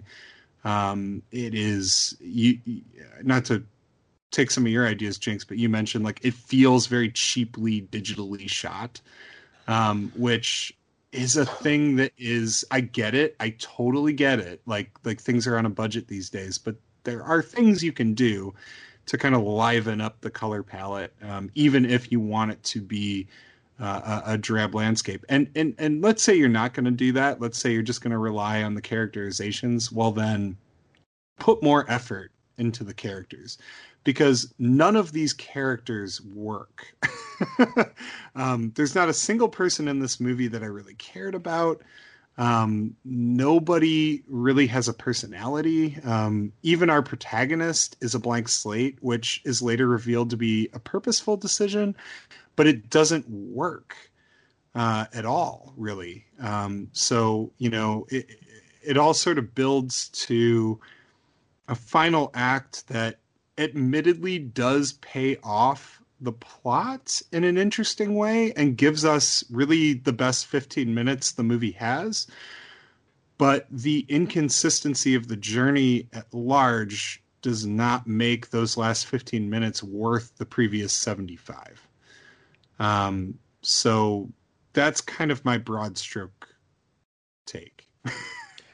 Yeah, broad hell. I think you covered everything, Paul. I apologize. And no, I appreciate it, in fact, because I don't feel the need to talk at length about the movie. I will say this. I was excited when it was first announced because, one, it was Simon Barrett, and as you noted, like his work as a screenwriter is really exciting. I've liked pretty much everything he's written, in fact. So the idea of him actually writing and directing a movie was really intriguing, and also because this was a return to form. Well, it was a return to genre anyway, for Dark Castle, who had gotten lost recently in action movie land. Well, I say recently, I mean the past decade, they've gotten away from their original mission statement of doing fun, higher budget, castle-esque kinds of movies, loads of which I love. Dark Castle is known. If you listen to this podcast, you know who Dark Castle is. I'm not going to run through what they are, but the fact that it was announced that Seance was coming up as a Dark Castle film, and then we had Orphan First Kill, coming up, I got really excited about the possibility of a Dark Castle resurgence. And, just for the hell of it, the other night, I rewatched Orphan, and then I watched Seance right after, which did Seance no favors, because Orphan is a really exciting, nail-biting, beautifully realized, like on a writing level and a technical level. But, the characters you care about, they're well-defined, all of them. It's super intense all the way throughout. I mean, that movie puts the screws to you as a viewer in a wonderful way. But on top of that, even though it's a quote unquote smaller movie, the bulk of the action in the film is relegated to a single location. It is just a drop dead beautiful film because of how it's shot. And so to follow that up with what I was hoping would be the return of Dark Castle with a movie that is very drab and flat and, weirdly overly reliant on a fucking fisheye lens. Like it looked like, and I hate to say this because the people behind the movie they know better. Like they've done, work outside of this. I won't get into bashing specific people. All I'm going to say is that this movie, for being RLJE and a Shudder, original that's going to pop up there at some point, to carry Dark Castle's name, it's a shock to me that this movie looked like a student production more often than not. Yeah. And on top of that, Barrett is a good writer who's a deft hand at crafting characters who have depth, but not for his own directorial debut, which I don't understand. The plot itself and what he's trying to do with it in the first hour, I like that he's trying to tackle one genre in the first hour. He's trying to make you think. There's a little bit of sleight of hand with the story that I think a more seasoned director would have had a ball with. I think pulling that, I think pulling that rug out from under audience's feet in that last 15 or 20 minutes, it already is kind of great because as much as I dislike the first hour of the movie, I think the final act is gangbusters. Oh, yeah. But, you could have made the important thing is making that first hour work, right? Leading up to that moment. And the movie surely does not do that. None of the characters, like you said, they're archetypal. Like we don't really get to know them. There are no shadings to them. They fill the roles that we expect to see in movies like this. There's the bitchy queen bee. There's the brain. There's the the kind of soldier asshole type. Within the group of girls. There's the outsider, the new girl. There's the sympathetic friend who's kind of an outcast and sees, it's all the same shit we've seen. And so to me, there was an expectation in the first 5 or 10 minutes that, oh, okay, so he's bringing to the fore all of these archetypes and he's going to do a spin on them. He's going to do something really interesting with them. Mm-hmm. And he doesn't, not only does he not do anything interesting with them, he doesn't even fulfill the bare minimum to make those characters interesting at all. Which is just kind of astonishing to me. Like it's such a misfire to me. It's such a dull damn dud that it was borderline kind of shocking to me, if I'm being honest. And I hate to sound so negative, but I'm being honest here. Like it's I was rooting for this movie, and ultimately I can't say. Look, listeners out there, I apologize, but I can't say that this movie is worth your time. If you have a spare 90 minutes and you want to, I would almost tell them to skip to the ending and watch that. But the thing is that you do have to have what precious little investment there is in the first hour to make that final 15 or 20 minutes work.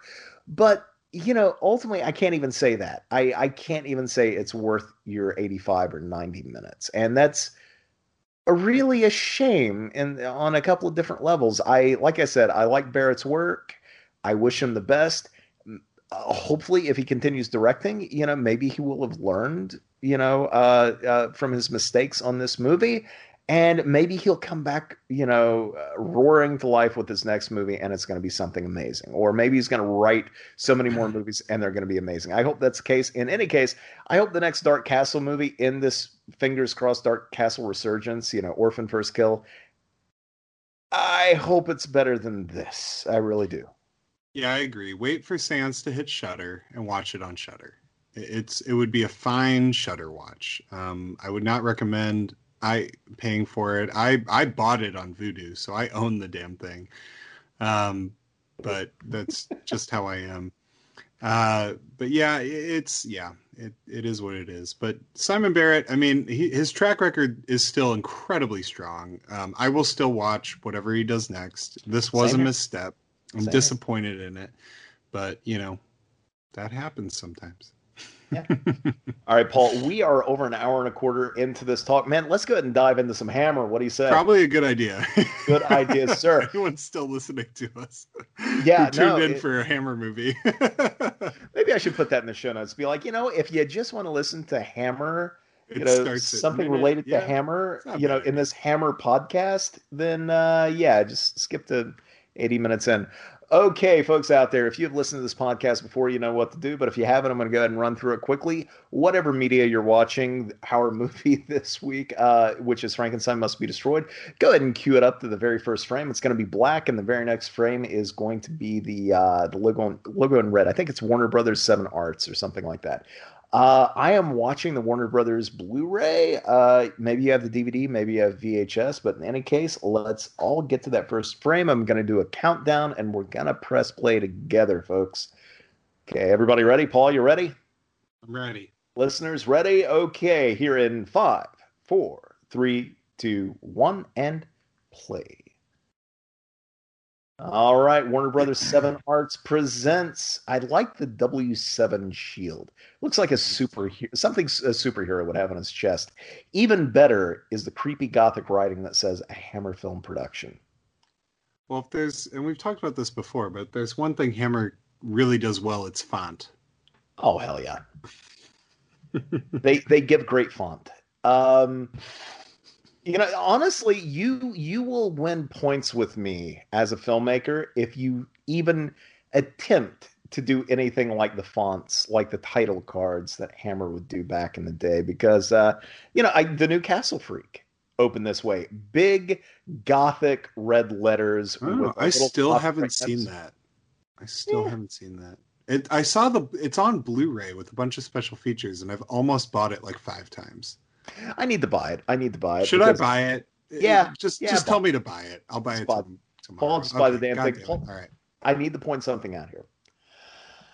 I don't know if this is a can or a hat box or what the hell it is. I have watched these damn movies. I can't tell you how many times, but I was doing a little bit of research for our talk tonight. And there was this stray comment in a book that I was looking at that pointed out that, now keep in mind, listeners out there, this movie follows on from Frankenstein Created Woman, right? That was the 4th Frankenstein movie. This is the 5th. And yet there's no great continuity between all these movies. There are little bits and pieces that allow you to imagine that they're all connected, but for the most part, they're standalone. So for all of these years, having watched these movies over and over, I just took it for granted that this movie is just a brand new tale, and that's that. We open with who we will find out to be Frankenstein in a weird mask, stalking the streets here with a scythe and kind of a can or a hat box or something similar. And he cuts off a head, he pops it into the hat box, and off he goes on his merry way. Did not even occur to me that these moments immediately follow up the final moments of Frankenstein Created Woman, which was a movie where Frankenstein resurrected a young woman named Christina, infused her with the soul of her dead lover, and then she goes off on her merry way to have her revenge against all of the evil rich assholes who led to her and her boyfriend's demise by cutting off their heads whilst carrying her boyfriend's head around in a hat box. So it's almost as though the opening of this movie is saying that Frankenstein has adopted his own creation's methods of murder and toting around an item that he needs, specifically a head and a little carrier as such. I love that. It cannot be a mistake. Even though I had never considered that before, it obviously has to be that, right? It has to be a nod to that.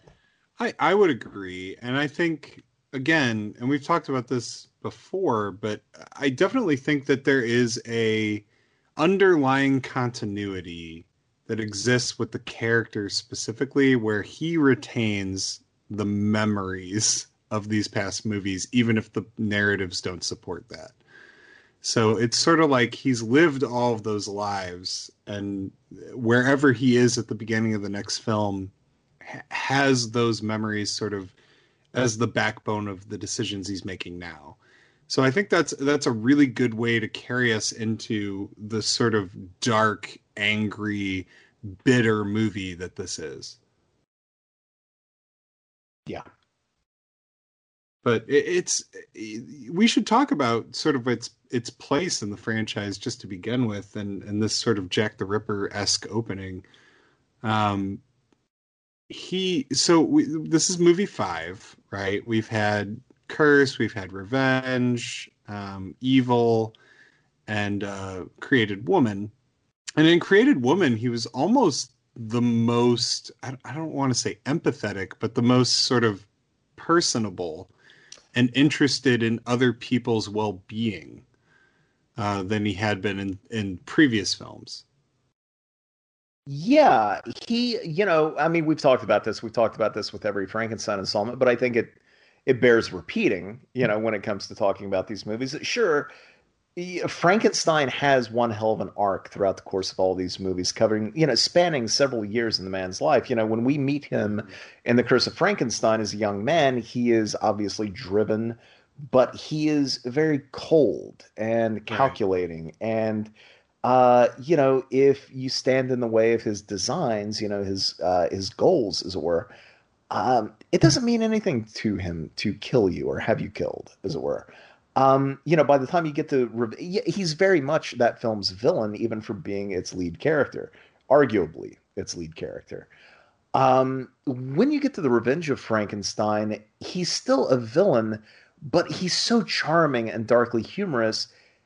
You want to side with him as an audience member. You're kind of over his shoulder in that one. By the time you get the Evil of Frankenstein, the attempted reboot, he's borderline that film's hero. He's not necessarily doing anything heroic, but he surely is our protagonist in that. By the time you get to Frankenstein Created Woman, like you said, I think he is empathetic. I think he is a good man in that movie. He's somebody who has learned from his mistakes in the past. He is somebody who has a bigger heart than he once did.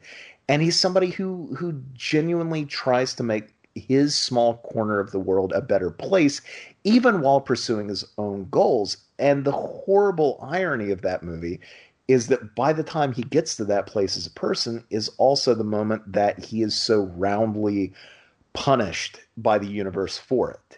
Like you can feel almost, this cosmic comeuppance that he gets in those final moments of the fourth movie, where even though he tried to be a good man, even though he tried to do a good thing, it all ends terribly for him. And so now we reach the fifth film. This is how I make sense of these anyway.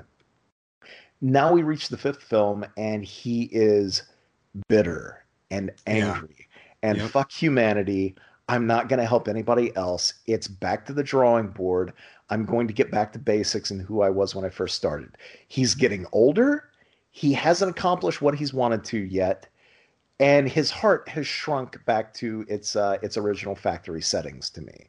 And I think that's kind of what bears out like his characterization in this movie. Now, that's how I make it work.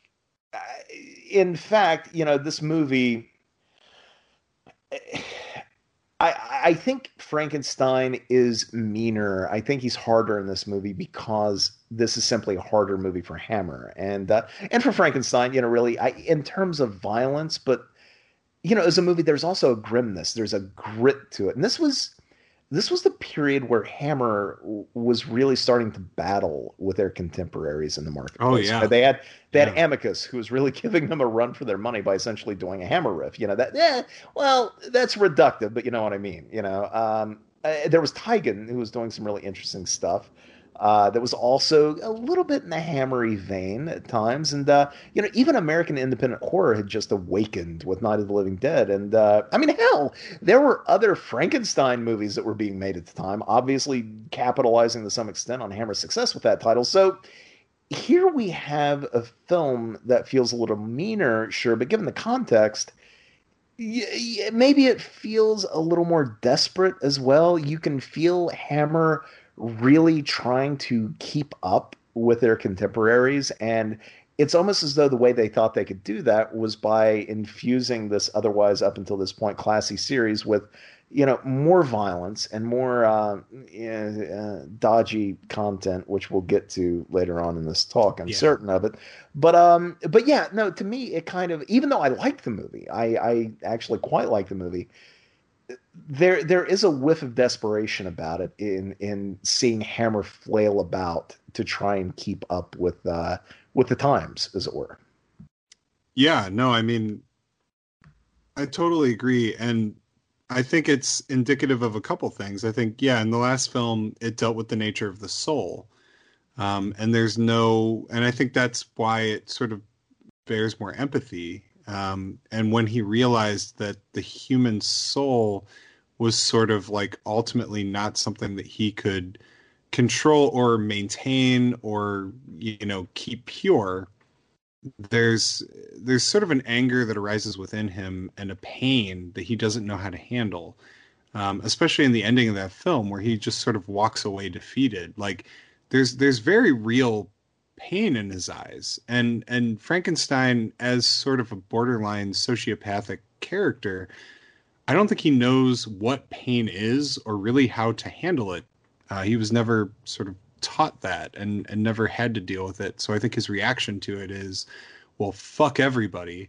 Like you said, I'm just going to do what I'm going to do, and I'm going to use any means necessary, and I'm going to stop trying to form any sort of meaningful relationships.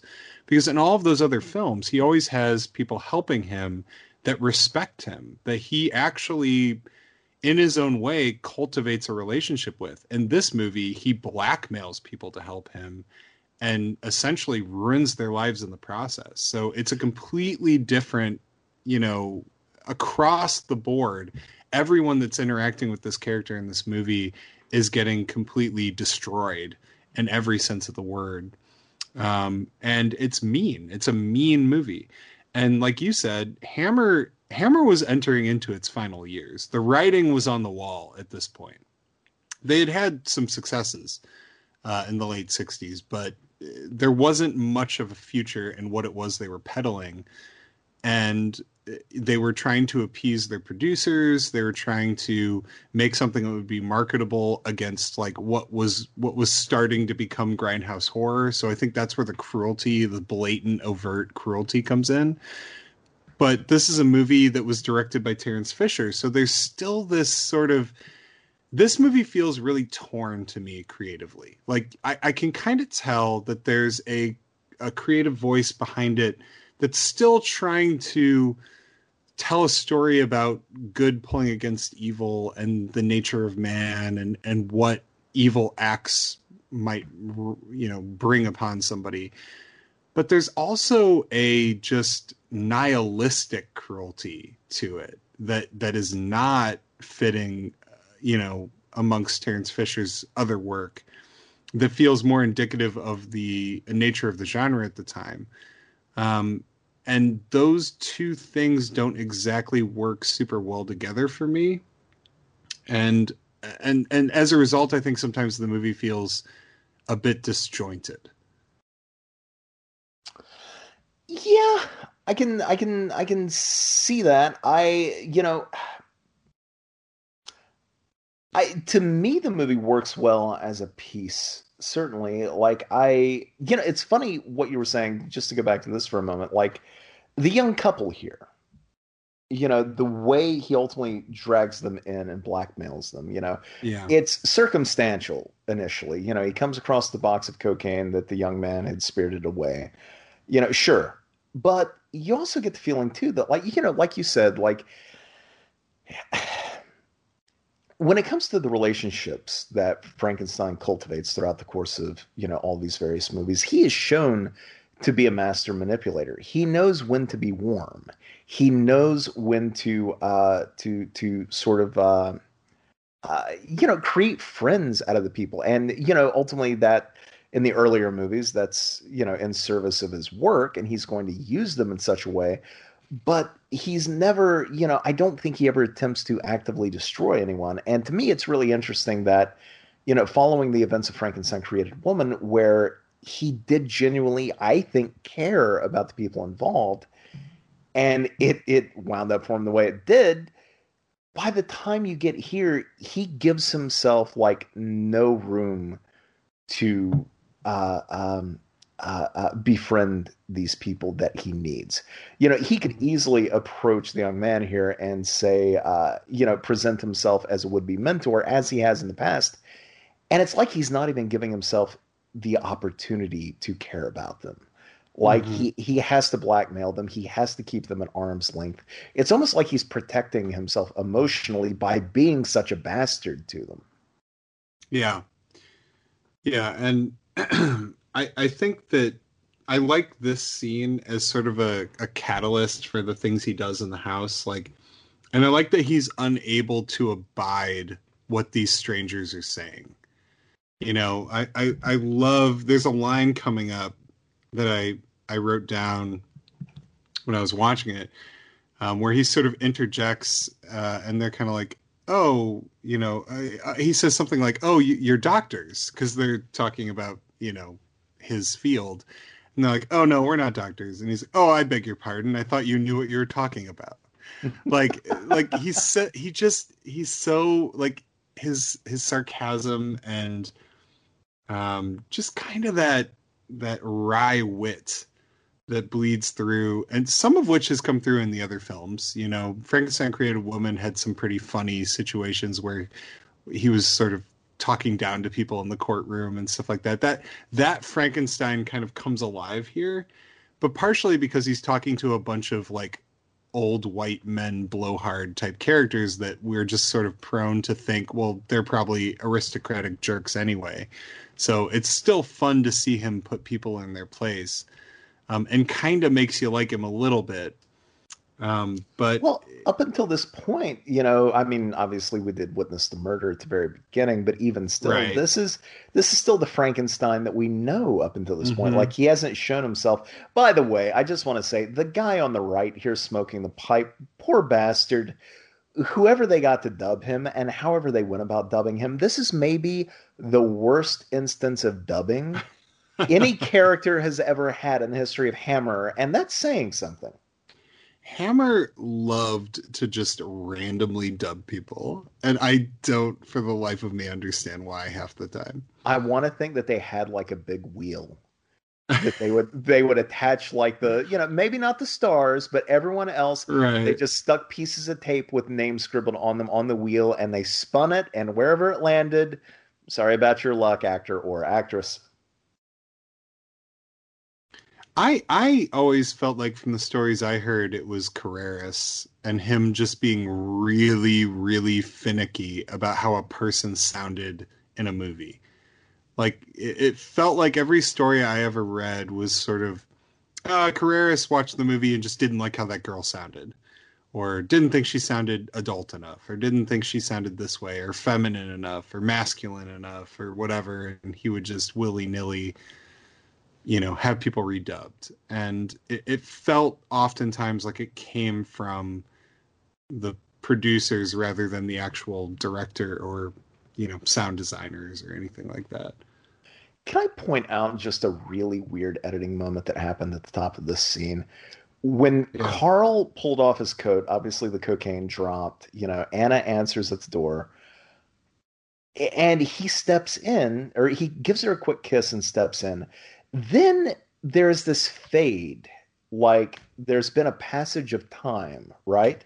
Mm-hmm. Except the fade is to him closing the door and he and Anna walking on into the room. It's the weirdest thing. Like, it could have just been a cut, but they decided to do like this slow, like almost time-lapse fade. And it's just, I don't know, it's a bizarre thing. Maybe it's a bizarre thing to even note, but it's a bizarre thing, I think, to have been placed there. I don't know. Well, we are coming towards the end of Fisher's run.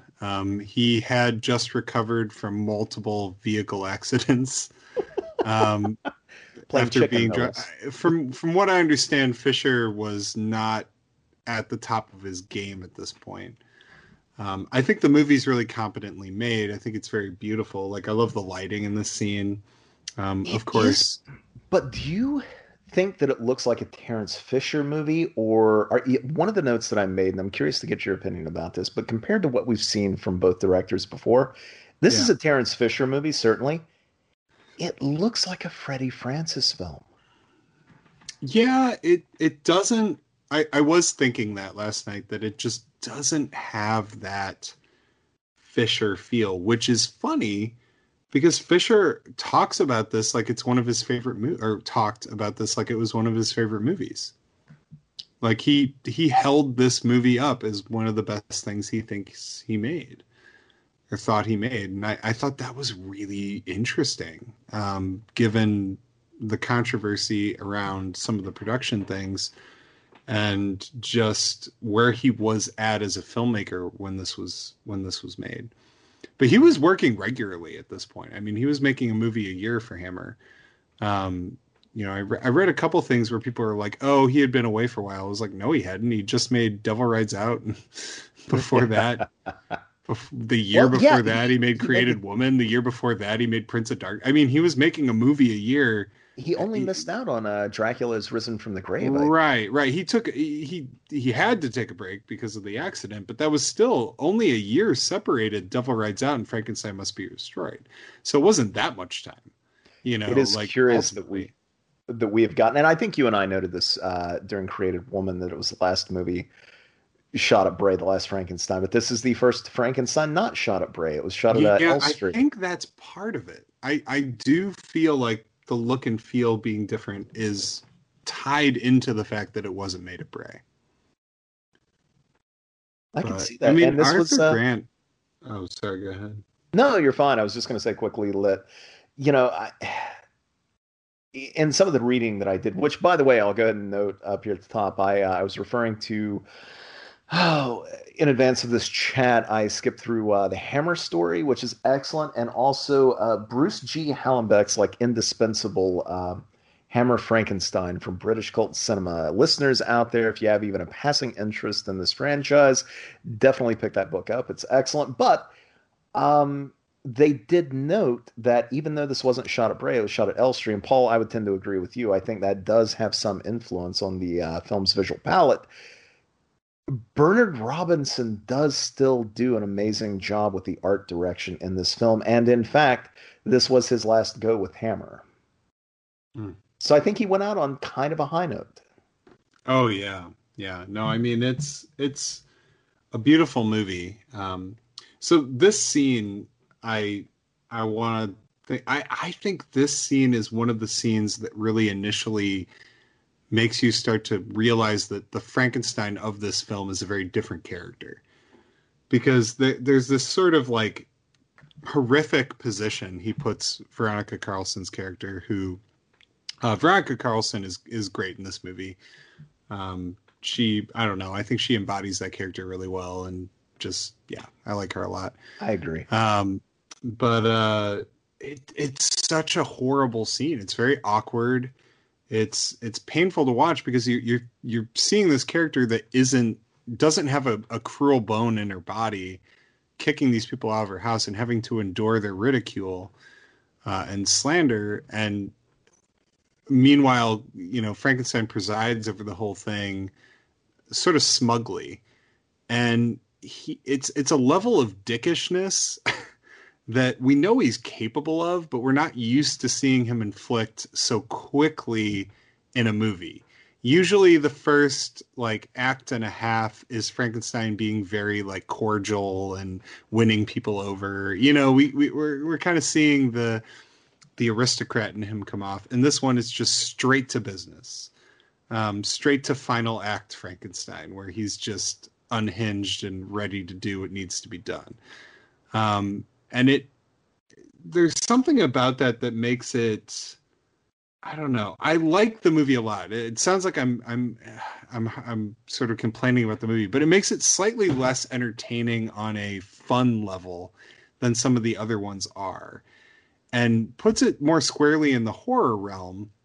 But it's sort of an unpleasant feeling, because unlike some of the Grindhouse movies that I think it's attempting to compete with, this is still presented in a sort of classy upper crust way, where you're watching it as a dramatic interpretation of the character as well as a horror film.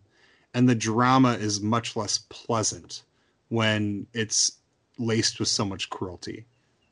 Yeah. Yeah. No, I agree. It is, probably more so than any of the others, this feels like a horror film.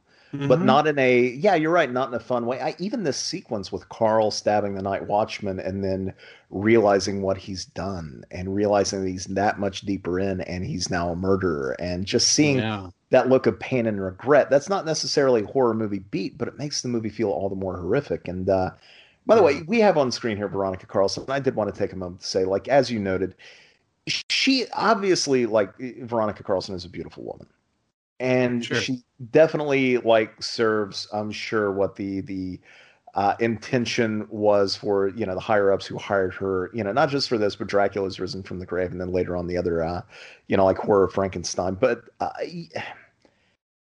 beyond the fact that she's beautiful, beyond the fact that she definitely serves Hammer glamour, as it were, in this movie, her performance is fantastic in this movie. Like, there is so much, like, her character goes through so much in this film, and she plays it all like she doesn't have any monologues. We never have a moment where we sit down with a character and she explains what her feelings on all this terrible shit that she's going through is. She's able to convey it all with these very subtle looks at times. And we see, like, to me, I think, and all respect to Peter Cushing, who I love, hers is the best performance in the film. Yeah, I would agree. I think, well, Cushing in this movie, I don't know. There's something about it where I can tell that it doesn't jive with, and this is me sort of reading into the subtext of the film and the making of the movie, and not necessarily anything that I'm basing on, any real evidence that I have other than that. But it feels like he might be at odds with the direction they're taking the character in this one. And not just because of the scene that's coming up. There's a lot of stuff when he's playing such a vindictive asshole like that for the whole movie with very few moments of reprieve. There's a little bit more of a veil between him and the character than I think is typically there. There's less, I guess maybe the word is nuance. There's less nuance to this performance than is often the case with Frankenstein films. Whereas I think Veronica Carlson's character is incredibly nuanced because she often has to play multiple roles, appear to be a certain way around certain people. But we also get to see a wide range of emotions from her. Later in the film, we see like over the top reactions and she sells every moment incredibly well. And if anything, the biggest problem with Veronica Carlson's character is she kind of eclipses Simon Ward. Because he is what he's doing in this movie isn't bad by any means, but it doesn't match his partner. No, not at all. And, and I can't say that that's down to the writing either. Like, his performance is a bit thin, Mm-hmm. it's, and like you said, I mean, it might have been perfectly adequate if not for the fact that he was paired with an actress who, again, I think knocks it out of the park in this film. It's curious. We've often talked about, these Hammer movies on this podcast. A lot of times it's a bit of a mixed bag with this franchise, as it were, as to whether or not, the women in these films have any sort of agency whatsoever. And I think what's curious about this movie is that you have a character who has no agency, but the point of the movie is that it's being stripped from her, that it's being taken from her, Right. and we still get a three-dimensional character in that stead, who it's kind of heartbreaking in a way to watch this young woman who's obviously, vibrant and happy in her first moments when we meet her, like to see her slowly get beaten down over the course of the movie. And maybe that's the biggest difference too, aside from performance between Anna and Carl, is the fact that we kind of expect that arc for Carl. Him getting drawn into Frankenstein's orbit and being forced to play, his handyman, as it were, his apprentice, his gopher, in a way. We've seen that before, but we've Yeah. never really seen, the fallout of Frankenstein's actions affect somebody who otherwise would be on the periphery in such a way before, and it's really more than anything, it's just sad. And I'm not even talking about and we'll get to it, the assault sequence later on. Even if you remove that, which it wasn't intended to be a part of the film anyway, but even if you remove that, it would still be such a deeply sad film because of the Anna character, I think. Yeah. No, I agree. Yeah, I think that's very true. And again, that performance is one of the reasons the movie feels so mean-spirited, because you actually care about her. So the things that Victor Frankenstein's doing feel all the more weighty and just mean. And it's hard to get excited about that. I mean, but once more, it just feels like a movie that really represents how incongruous what Hammer was attempting to do at that time, which is match their stuff to kind of the grindhouse mentality of that sort of burgeoning horror entertainment. They're two different things, and I just kind of think it was a mistake for Hammer to try to make Frankenstein into a movie like that versus embracing what made them unique and making something that maybe would have felt off the beaten path, but would have at least occupied a space that served as a foil to what was happening in mainstream horror. Yeah. And it is, it's funny just doing a bit of reading about this. Like, this movie did not provide decent returns for Hammer at all. In fact, the Frankenstein cycle would continue. I think there's a quote where I believe it was Carreras who had been interviewed about the possibility of Frankenstein follow-ups at this point, and he said, absolutely not. Dracula is what the kids are interested in. Yeah. So there might not have been any more Frankenstein movies after this one, and what a terrible ending it would have been, I think, to this franchise. Or maybe, maybe it would have been perfect given how the movie ends. I don't know. But, after this, they do drop Peter Cushing in favor of doing a reboot with Ralph Bates, the darkly humorous horror of Frankenstein. And part of me wonders, as you noted about his performance, that sort of veil there, I wonder if Cushing, and this is pure speculation, but I wonder if Cushing was maybe tired of the character at this point. Maybe he needed a bit of a break. Maybe he didn't have a connection with that character anymore, and maybe he was all too happy to let somebody else pick up the reins to that character for a while. Who knows? But I can imagine after, and again, it's not a bad performance, but I could certainly see why, especially with what he went through on the making of this movie, and again, the one scene that we'll get to eventually. It's coming, Paul. It's coming right at us. We'll get there eventually. We're going to have to talk about it at some point. But, I could almost see him being, quite finished with playing Frankenstein after this movie, Now, eventually we do get a final film with him after the reboot kind of failed too, and people wanted Cushing back in the role. But, even for all of that, though, I still think this is a damn good film. Yeah, no, I mean, even my least favorite Frankenstein, movie from Hammer is still better than most other movies. But I do think that this one has some of the things that sort of maybe like irk me the most or push me away, keep me at arm's length from it the most. It's definitely the one I feel the most disconnected from. even, and I kind of wondered if that would change on a rewatch, because as I was telling you, like this was really only the second time I had ever seen it.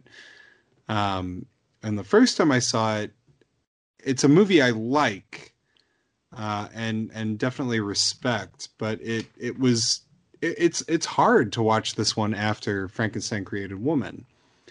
It's hard to go into this and see him doing these awful things and mistreating people so blatantly, from start to finish, with zero sort of you know attempt to conceal his malice for his fellow man. um, After what we saw in Created Woman, where he was so the opposite of that, and it almost felt like he had learned and evolved from the person he was in Curse. But I do have to say, as a franchise, I like that that Created Woman stamped that out of him. I think that is an interesting idea, and I do think this movie handles that idea generally pretty well. And there are some things that are seeded in this movie that kind of come to fruition in the final film, Monster from Hell.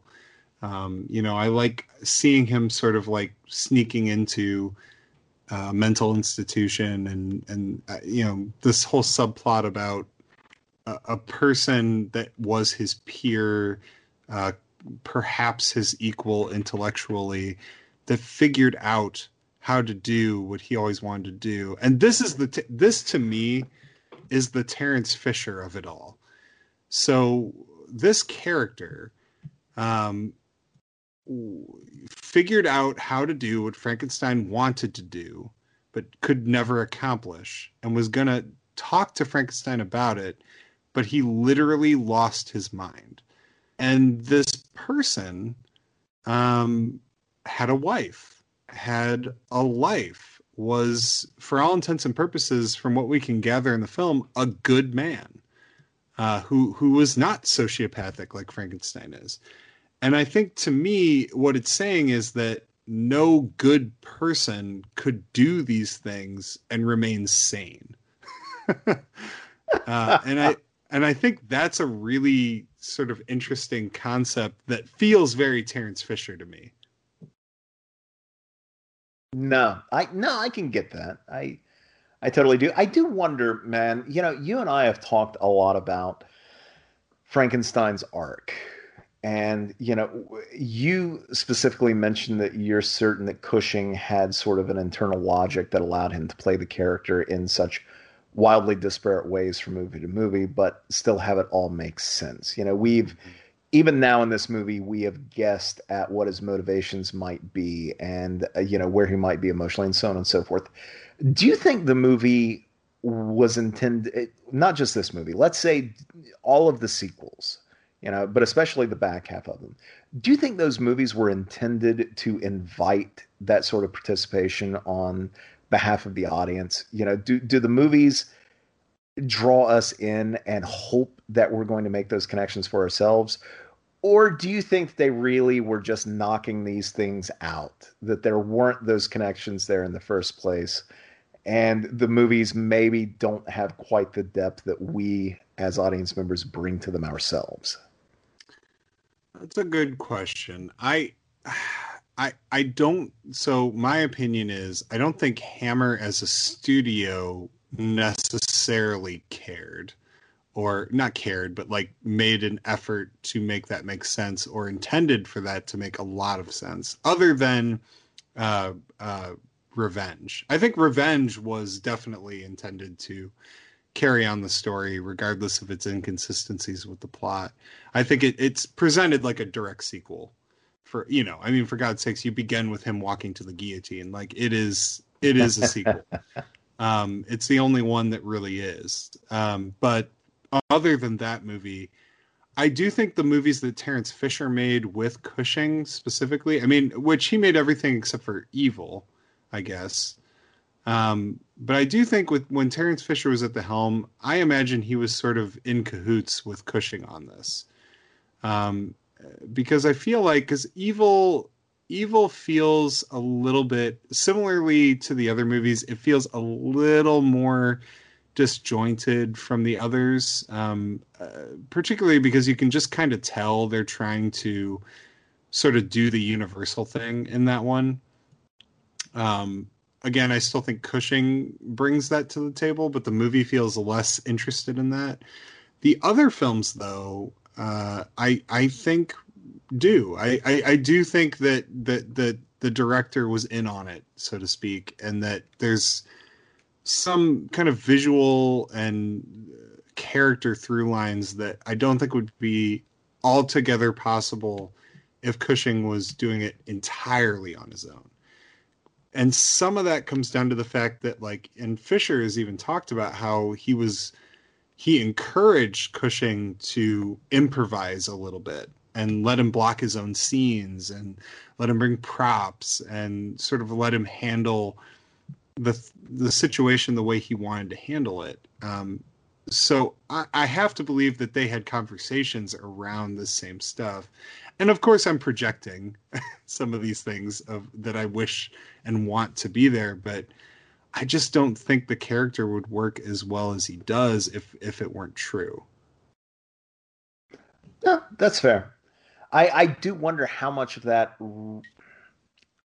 was dealt with on a scripting level. You know what I mean? Like Yeah, that's true. because you know, On a looking script at level, it's doubtful the because like because this one, uh, Anthony Nelson Keys came up with like the concept, and then who wrote it? Like well, Bert Tony Hines, Bert Bat or whatever.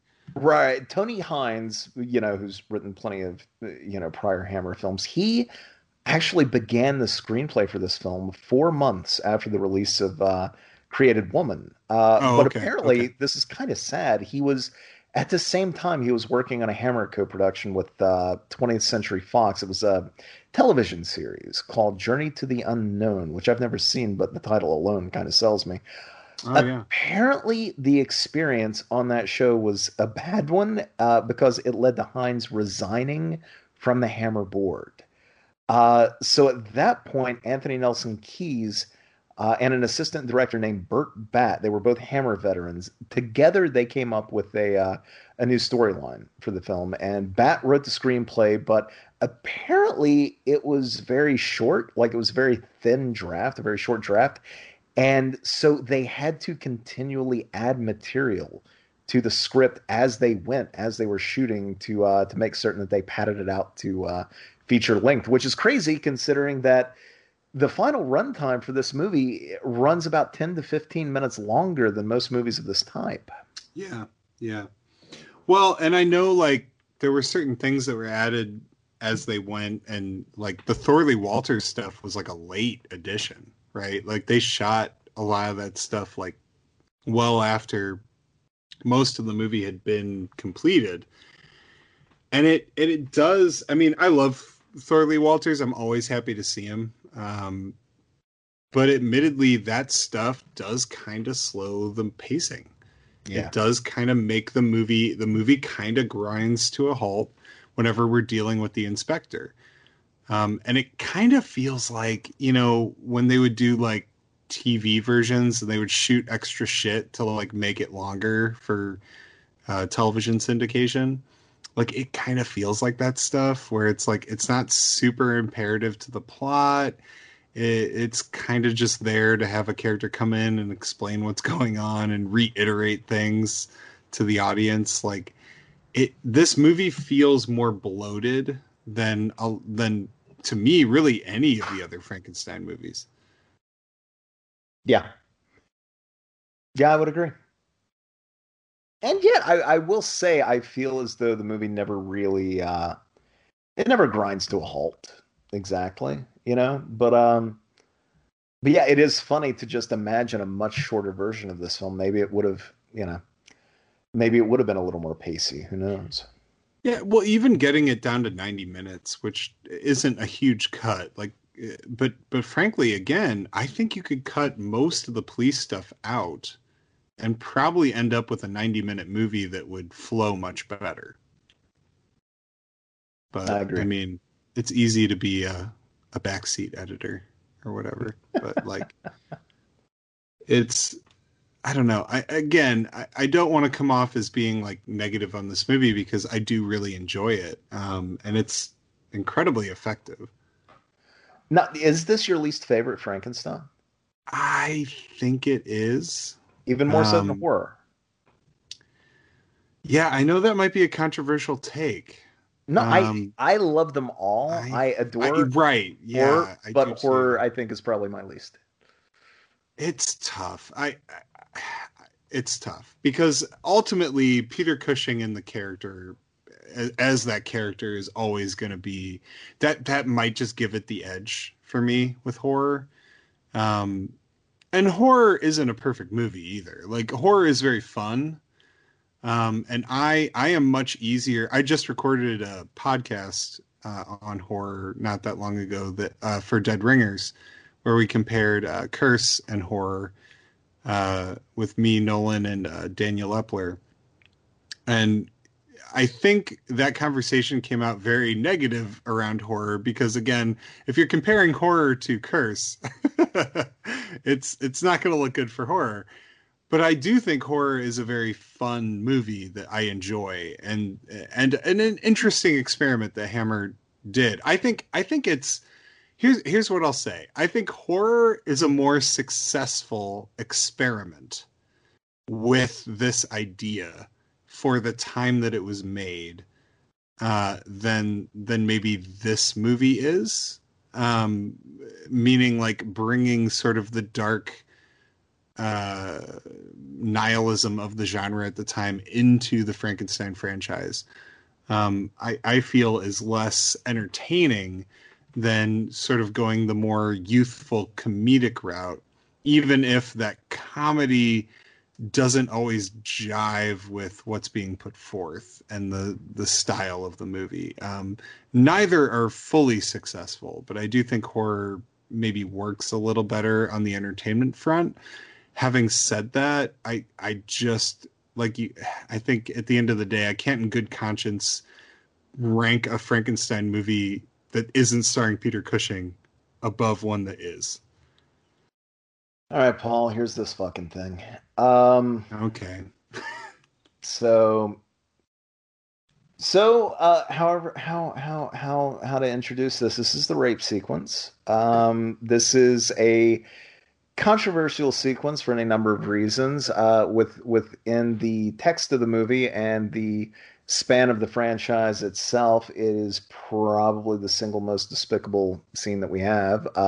It's one that fans hate. It's one that kind of rails against the nature of Frankenstein as we know him. I don't care how much of a bastard he is in this film. There's nothing in any of the movies coming before this that tells us that he's capable of the act that is to follow. But on top of that, it was a sequence that was never meant to be in the screenplay. It was something that was insisted upon by James Carreras, who was apparently afraid that American distributors were going to want more sex in the film. And for whatever reason, Carreras equated sex with rape, so he insisted on this sequence being put in. Terence Fisher, I believe, quit the film. Cushing and Veronica, this is terrible. Cushing and Yeah. Veronica Carlson vehemently objected to the sequence. Apparently, it tore the set apart for the day.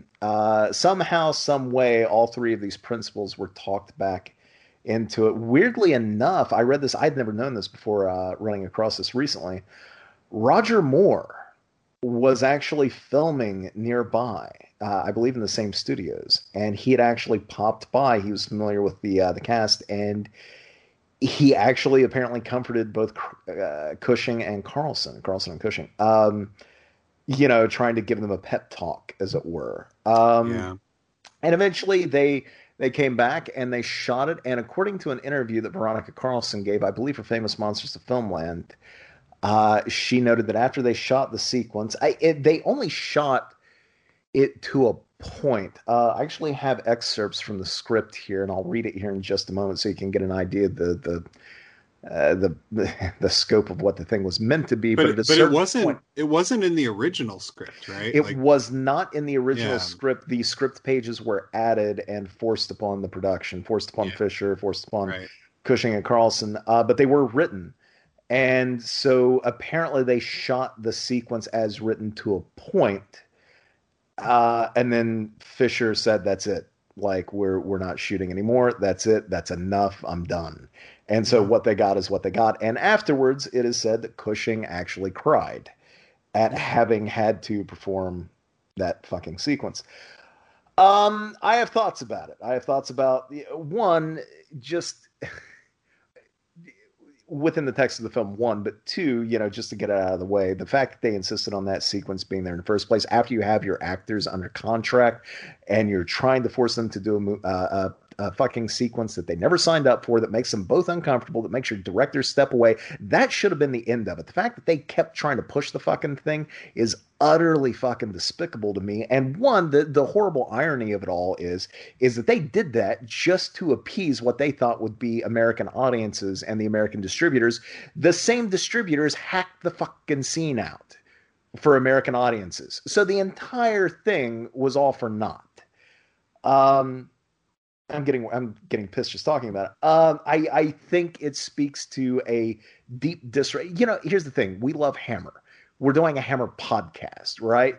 But when it comes to the upper levels of Hammer and some of the shit they pulled, like pre-selling movies with Christopher Lee's name and then browbeating him into actually fulfilling that promise when he never wanted to play Dracula in some of those later movies, but they held the fact that jobs depended on it against him. Fuck them for that. And also for this, making two actors perform a scene that they didn't want to do, that they were uncomfortable doing. But I'm sure, and you and I have talked about this before, this was a different time. This was a 9 to 5 job. I'm sure at a certain point, both Cushing and Carlson felt that they had to roll up their sleeves, as it were, and just do the damn job. But no, it shouldn't have been the case, and it's awful that they were forced to do that.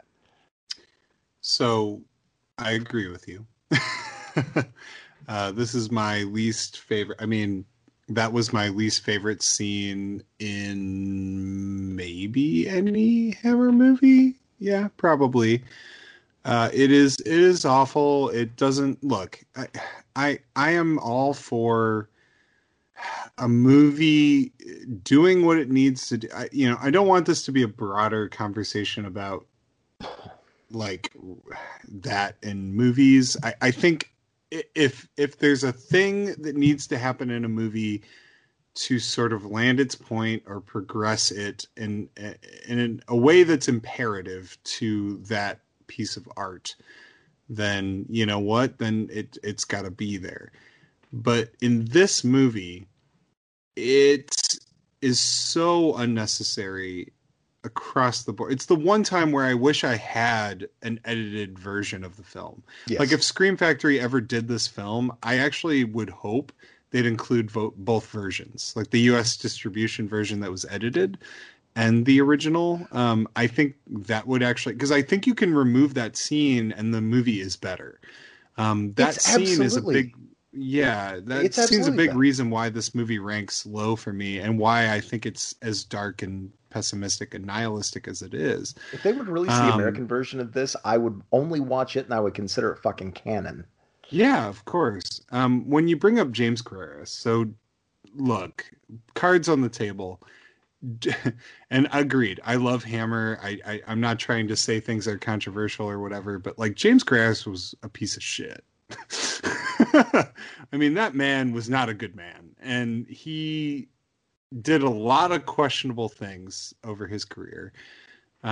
He, to me, look, I don't want to like create rumors and hearsay, but I would not be surprised to find out that he was kind of a Weinstein-esque figure. I'm sure if everything I've read about him. Yeah, I'm sure he could have been Me Too'd the hell and back. I mean, fuck yes, yeah. He was not a good man. And Paul, you can go ahead and feel comfortable laying that charge, man. Because here's the thing: if his concern was that, boiling it down to its essentials, if his concern was that, hey, sex sells, and he immediately equates that to we should have a rape sequence. That alone is a big fucking problem. Yeah.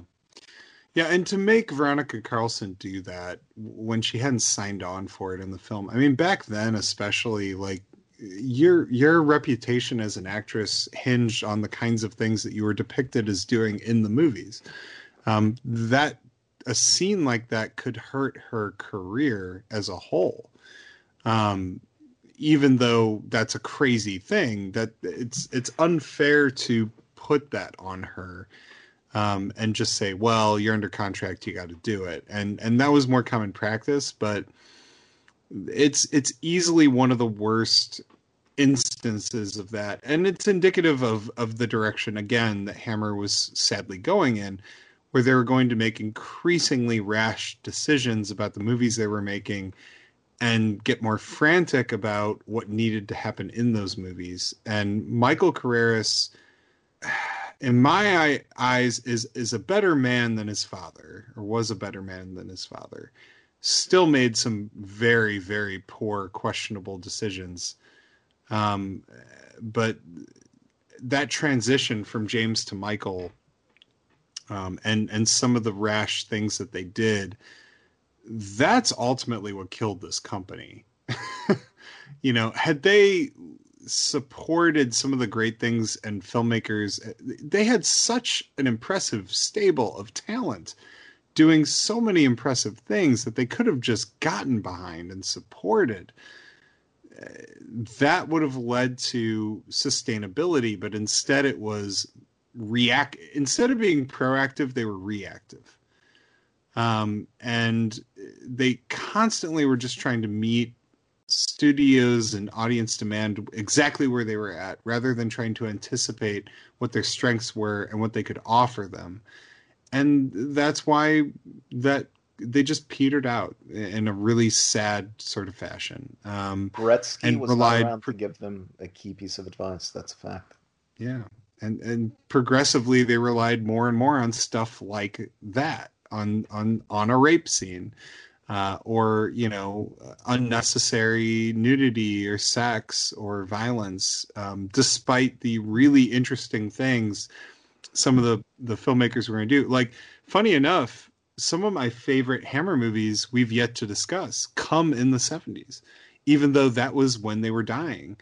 And most of those movies just never got the support. I mean, hell, Legend of the Seven Golden Vampires, it took like 4 years before that movie came out in the US. And when it finally did, it was hacked to hell, with like random repeating sequences with a terrible title. And it didn't get a wide release. So of course it didn't make money. They didn't support it when it should have been supported. And that's sort of the story of, you know, Hammer's latter years. And this is a big, to me, this is sort of one of the moments where it really begins. Yeah. All right, Paul, you ready for this? I'm ready. Sorry. From the added pages, and I'm quoting directly off the page. She turns quickly to get the key off the bed. Frankenstein suddenly strides toward her, grabs her, forcing her onto the bed. Anna screams and tries to fight him off. He manages to get her right wrist in his right hand in a half Nelson behind her back, holding her left wrist in his left hand, and kisses the top part of one of her breasts. The struggle continues with appropriate cries and noises.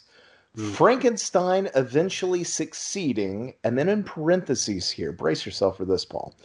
Frankenstein eventually succeeding, in parentheses, so far as the censor will allow. Oh, wow. Outside of parentheses, and then we continue, having torn Anna's nightdress off her shoulders at least. I'm going to read that last sentence one more time. You ready? Frankenstein eventually succeeding as so far as the censor will allow, having torn Anna's nightdress off her shoulders at least. Wow. What who wrote that? Do we know who wrote those pages? I have no clue. I actually did I was reading around trying to find out. I don't know if that was Bat. I don't know if it was Keyes. I don't know if Carreras himself penned them or just I'm guessing somebody. It was Carreras. My thought is Carreras. But you're right. You're right when it comes to, and like you said, we don't have to get into a larger conversation. But you're right when it comes to that type of content. So far as it serves the story and that's what the movie's about, that's fine. That's not what this was. No, of Like this course not. was Yeah. pure exploitation in a movie that should it just it's friggin' terrible. But regardless of the production side of it, it is a part of the movie. It is a part of the text that we have here, and as such, watching it again, I I don't know. One, you said it would be a stronger movie without that sequence. I agree with you. I read in that same interview with Veronica Carlson, she noted that she thought that her performance suffered in the long run because there are sequences that she shot before that chronologically appear after that in the film. And, she had this fear that she would be, she would appear to be a terrible actress because she hadn't played that history. She hadn't played that moment in other scenes with Cushing that come later in the story. Yeah. Now, here's the thing. I would argue that they still play quite well. I think they play instead of a woman who's been traumatized and is letting the world know it. Like, obviously, as an actress, she is playing a distrust of Frankenstein because of everything else that's happened. Not that, right? But what it Right. comes off as is a woman who is hiding that horrible secret because she doesn't want her husband to know, maybe out of shame, maybe out of the fact that her husband or her fiance, as it were, even knowing that this happened would possibly precipitate a fight between the two men. And maybe she was afraid that her guy wouldn't come out on top. Maybe she's trying to protect him in that way. But to me, it can still be read in her performance, even though it wasn't intended to be that way, that happened and she's holding that within her. I think it still works. I don't think she comes off any poorer in the movie because, again, I think hers is the best performance in the movie. Now, we had, I think, when we did Evil of Frankenstein, we had Michael Verratti on. And, we had discussed the possibility that his associates, the men that he was mentoring, his assistants, there it could be read that they might very well have been lovers, especially when you get the Evil of Frankenstein. It could be read that way, but equally, I think it was noted in the same conversation that Frankenstein could be read as nearly asexual Yeah. throughout most of the films in this series. And I think if you remove that scene in this movie, or actually, you know what, the hell with it, keep the scene in, consider the scene, he could be considered asexual even as well. That can be true here as well. Maybe that assault is merely a show of power. It's kind of a power, Well, right? that's how I mean, if it's gonna be in the movie and I have to deal with it, the only possible way I can see it making sense is he just wanted to exert power over her in the most vile way he could imagine. Like, he's just reveling in the fact that he controls these two people, and in a lot of ways he's staking claim over something that he sees as belonging to Carl, right? Like, that's ultimately what it boils down to. Is, again, this is horrible and I don't think the movie needs it, but I think if you're going to try to contextualize it in the plot, it's, I control these two people. Since I'm sort of Dickensian about all of this, like, Veronica Carlson's Anna character belongs to Dr. Carl. I'm going to take what's his and make it mine. And he doesn't even know. And that sort of cuckolding is something that he is relishing in. And then Veronica Carlson's character knows, again, given the time that this is taking place during, knows that her place is to internalize that and have it be her burden to bear, because her poor husband shouldn't have to suffer that injustice, which is such a fucked up way of viewing things and would be a really interesting thing maybe to explore had the movie actually explored it at all, but it doesn't. Instead, it just moves on from it, and it's kind of a non-issue for the remainder of the film. Regardless of it being the most horrific thing that Frankenstein does.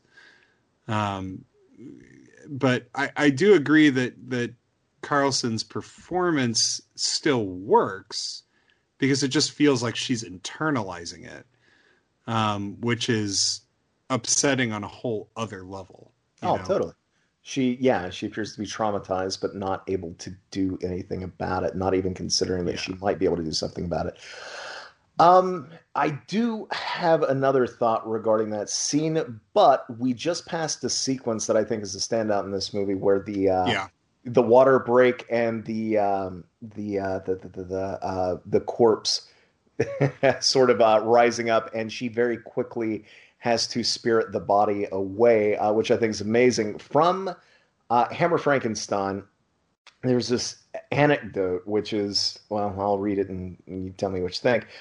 And I'm quoting here. In an interview with Al Taylor for Little Shop of Horrors, Carlson shares one of her anecdotes about the production. Quote again. I had to haul a man out of a grave when the main water pipe burst in my back garden. Well, they rigged this up with the fire brigade. They had a hose that would fire the water 30 feet into the air in the studio, and it looked ice cold, like it was straight from the North Pole. 2 days were spent shooting this particular scene. The following day, we were doing the next scene, so they had to make me wet again.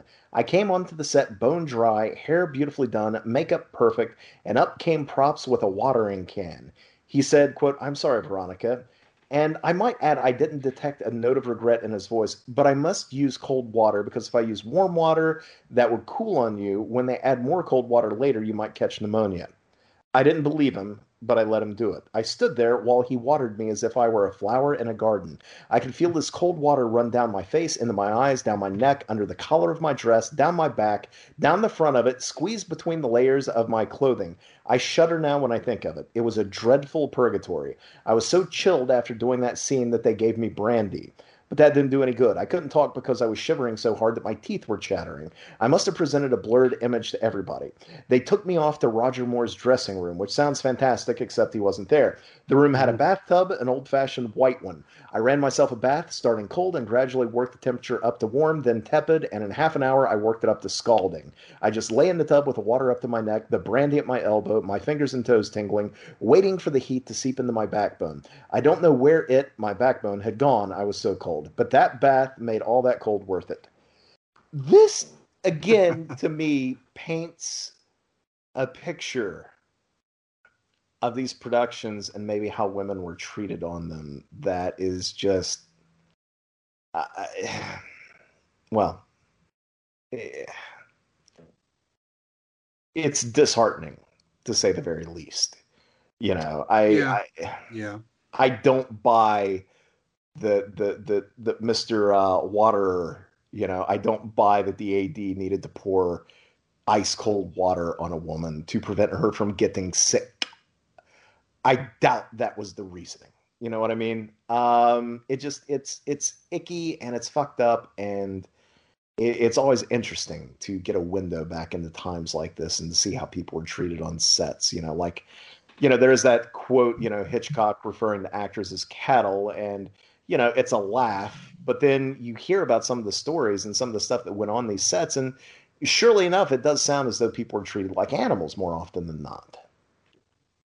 Yeah, I think you're right. Yeah, it's horrible, and the other thing is that was not exclusive to Hammer. No, oh Lord, no. um, and it's a reality. As film lovers, we sort of have to accept that the history of cinema is painted with some awful injustices across the board.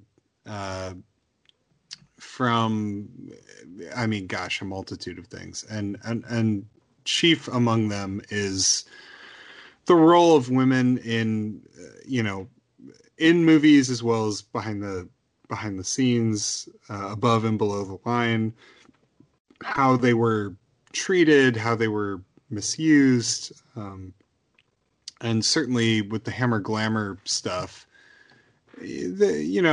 women that were a part of that scene did what they felt they had to do and what they were directed to do. Um, and it's amazing to me that even given that, we have such amazing performances, and a lot of these women later in life, when they reflect back on those times, still think very fondly of them because of a lot of the people involved. So, you know, when Veronica Carlson talks about her co-stars and talks about Terrence Fisher, she says nothing but amazing things. And I get the impression that there's honesty there. I don't think they would take time out of their days now to wax on sort of poetically about their times with these people if they were awful people. So what I like to take sort of solace in is that the true creative visionaries that were involved were good people for the most part. And despite maybe some of the circumstances under which these scenes were being shot or the producers that were there, they were guided by hands that had the right ideas, or their hearts were in the right place at least.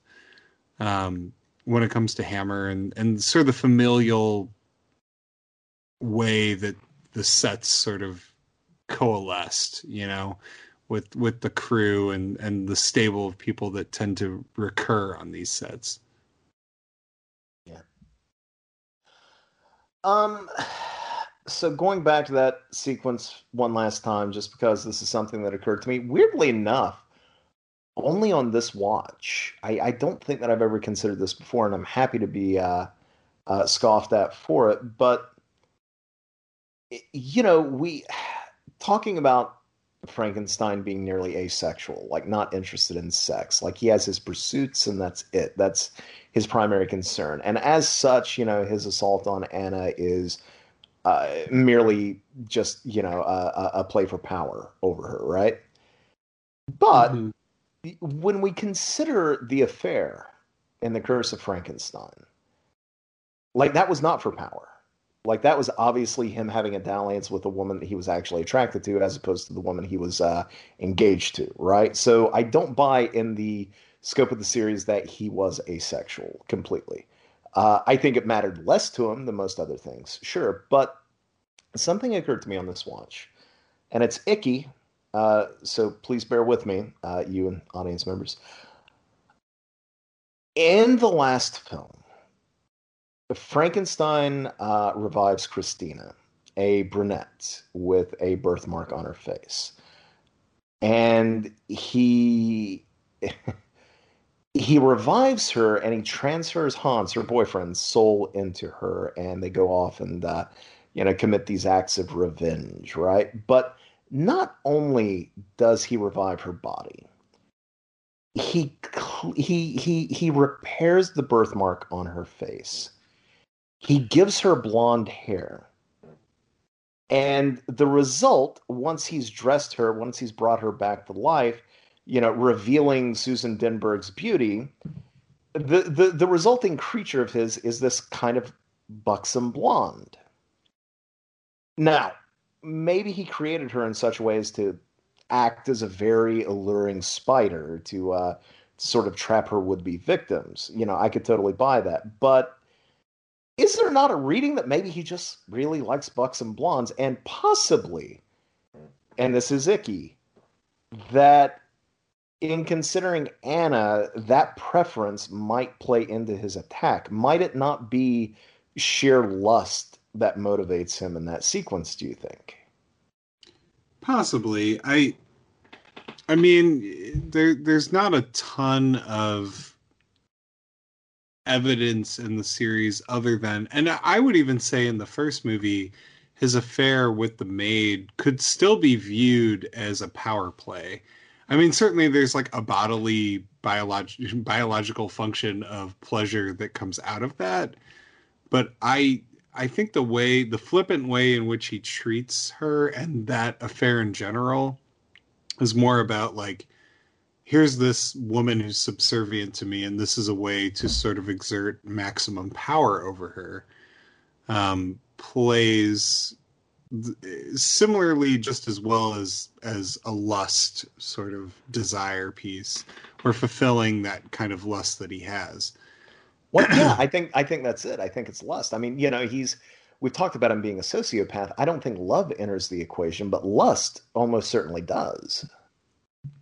Right, but in Created Woman, making her a blonde, I mean, certainly, like, one could argue that well, then that speaks to his preference for what he's attracted to, which sure could certainly be true. But I do think that plays more into the spider argument, given what that character is designed to do. Then especially because he never shows any sort of like outward like physical attraction or desire for her. No. He does. I don't mean in the sense, I don't think he created her to, if anything, he's rather paternal with her Right. in the movie. Yes. But yeah, for sure. if he designed a spider to trap all of those men, what he gave them is his idea of beauty, his idea of what would be most sexually attractive. And so again, when he sees Anna for the first time, I'm wondering if, I mean, that triggered something. I mean, certainly you could make an argument for it. I don't know that I want to. It's just something that. Yeah, I well, again, given that it was like such a late edition, but yeah. Going towards one thing we haven't really talked about is the whole like plot line with Brant and Brant's wife and sort of his manipulation of her. The second couple that he destroyed. Yeah, and again, that's so the Brant couple is really where the Terence Fisher element enters in for me. Because here we have sort of the parallel version of Frankenstein, like what he might have been able to be were he not sociopathic. And the consequences of exploring the things that he's exploring as a good person. I will say I do kind of wish that Ella Brant had been played by Barbara Shelley. Because I kind of feel like it would be a better movie. Was Barbara Shelley just out of the picture by this point? Did she ever come back? I think so. I just really think that if you put like a top tier actress in that role against Cushing in this movie, it would be a different thing. And well, I mean, this is totally the Barbara Shelley role. Why wouldn't they have offered that? I don't know. The whole time I'm like, why isn't this Barbara Shelley? No, I don't. I mean, she did Quatermass in the Pit. And then, I mean, she was acting. She was in a million things, but did she do anything for Hammer after that? Is that her final Hammer film? These are all great questions. I think it is. I can't think of anything after Quatermass. But at any rate, not to shit on the poor actress who actually played this character. She's fine. Who is quite good in the film. She's fine. Yeah. Quatermass I just wanted a little more gravitas to it, like. Not only is that the last listed Hammer movie for her, that is her next to last credit. The only other credit that she has is Ghost Story in 1974 as matron. So one imagines not necessarily a huge role. That's even crazy because she was so good. Well, she did back to back, like, and that's a lot of backs. She did like Village of the Damned, Shadow of the Cat, The Gorgon, Dracula, Prince of Darkness, Rasputin the Mad Monk, Quatermass in the Pit. That's a hell of a run in just the space of like a half a decade. Yeah, that's crazy. But no, the Brant stuff is really interesting to me, and I think that's sort of the duality of man and soul, and what we're capable of that is typically present in a Fisher film. Do you think he envies Brant for his success with not just in their field, but also the fact that Brant has kind of gotten it right. He's a fully rounded, he's a much more complete human being than Frankenstein's ever been allowed to be. And so, and yet look at where Brant ended up versus Frankenstein. It's like Brant, which is horrible, but ended up in an insane asylum, and Frankenstein had to quote unquote cure him. Although, which, well, Yeah, and he does. I mean, that's the interesting thing, is that what Frankenstein does bring Brandt's mind back, right? Like, he does. He succeeds. Now, granted, he has to defy the sort of like laws of God to do it. But Brandt, for all intents and purposes, is who he originally was once that experiment's done. So my question is like, is that proof that what Frankenstein's sort of proposing should be further explored? Or is it proof that what Brandt sort of posits, that this is sort of against God and shouldn't be I done? think I think that's the question that goes back, forget Hammer, don't forget Hammer. I love Hammer, but going back to Shelley's novel, it's, at what cost progress, Mm-hmm. and what good is it if we make all of these advances but we lose our humanity in the process? And that's totally the duality on display. You're right, between Brent and Frankenstein here. And I wonder if it doesn't fuel, again, I'm probably reading too much into it, but fuck it, it's fun. Um, Not only is Brent a more complete man, I think part of his being a more complete man is the fact that he is able to have a loving relationship with somebody. And that's something that Frankenstein has never had. In a way, the rape scene in this movie kind of underscores maybe his desire to, not just lust after someone, but to be with somebody. I think it's interesting that you have this older couple held above Frankenstein and held above his head. Would that not, in its way, be a driver for him to want to destroy the younger couple, Yeah. to prevent them from having that thing which is constantly denied him? Now, I don't know that any of that is actually writ out in the text of all of these films. No. But at the same time, I think it does more than anything that's on screen, more than anything we've talked about, that makes sense to me, to explain away exactly what the fuck Frankenstein's deal is in this movie, compared to the other films that we've seen. I mean, hell, man, the movie's called Frankenstein Must Be Destroyed. I wonder if a more apt title might not have been Frankenstein Must Destroy, you know? And the thing I was talking about a second ago, you were talking about Brent. Sure, the difference between the two men and their pursuits and how they go about them, what's it say that Brant ultimately winds up in an insane asylum?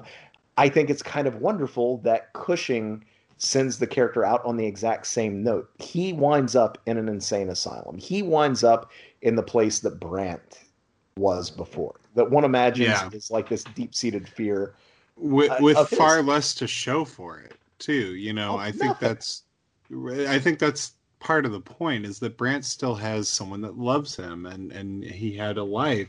Although the other thing is, Cushing, Frankenstein offers Brant a second chance at life, and Brant doesn't look like a monster. Sure, he's got a big scar on his head, but he looks like a person.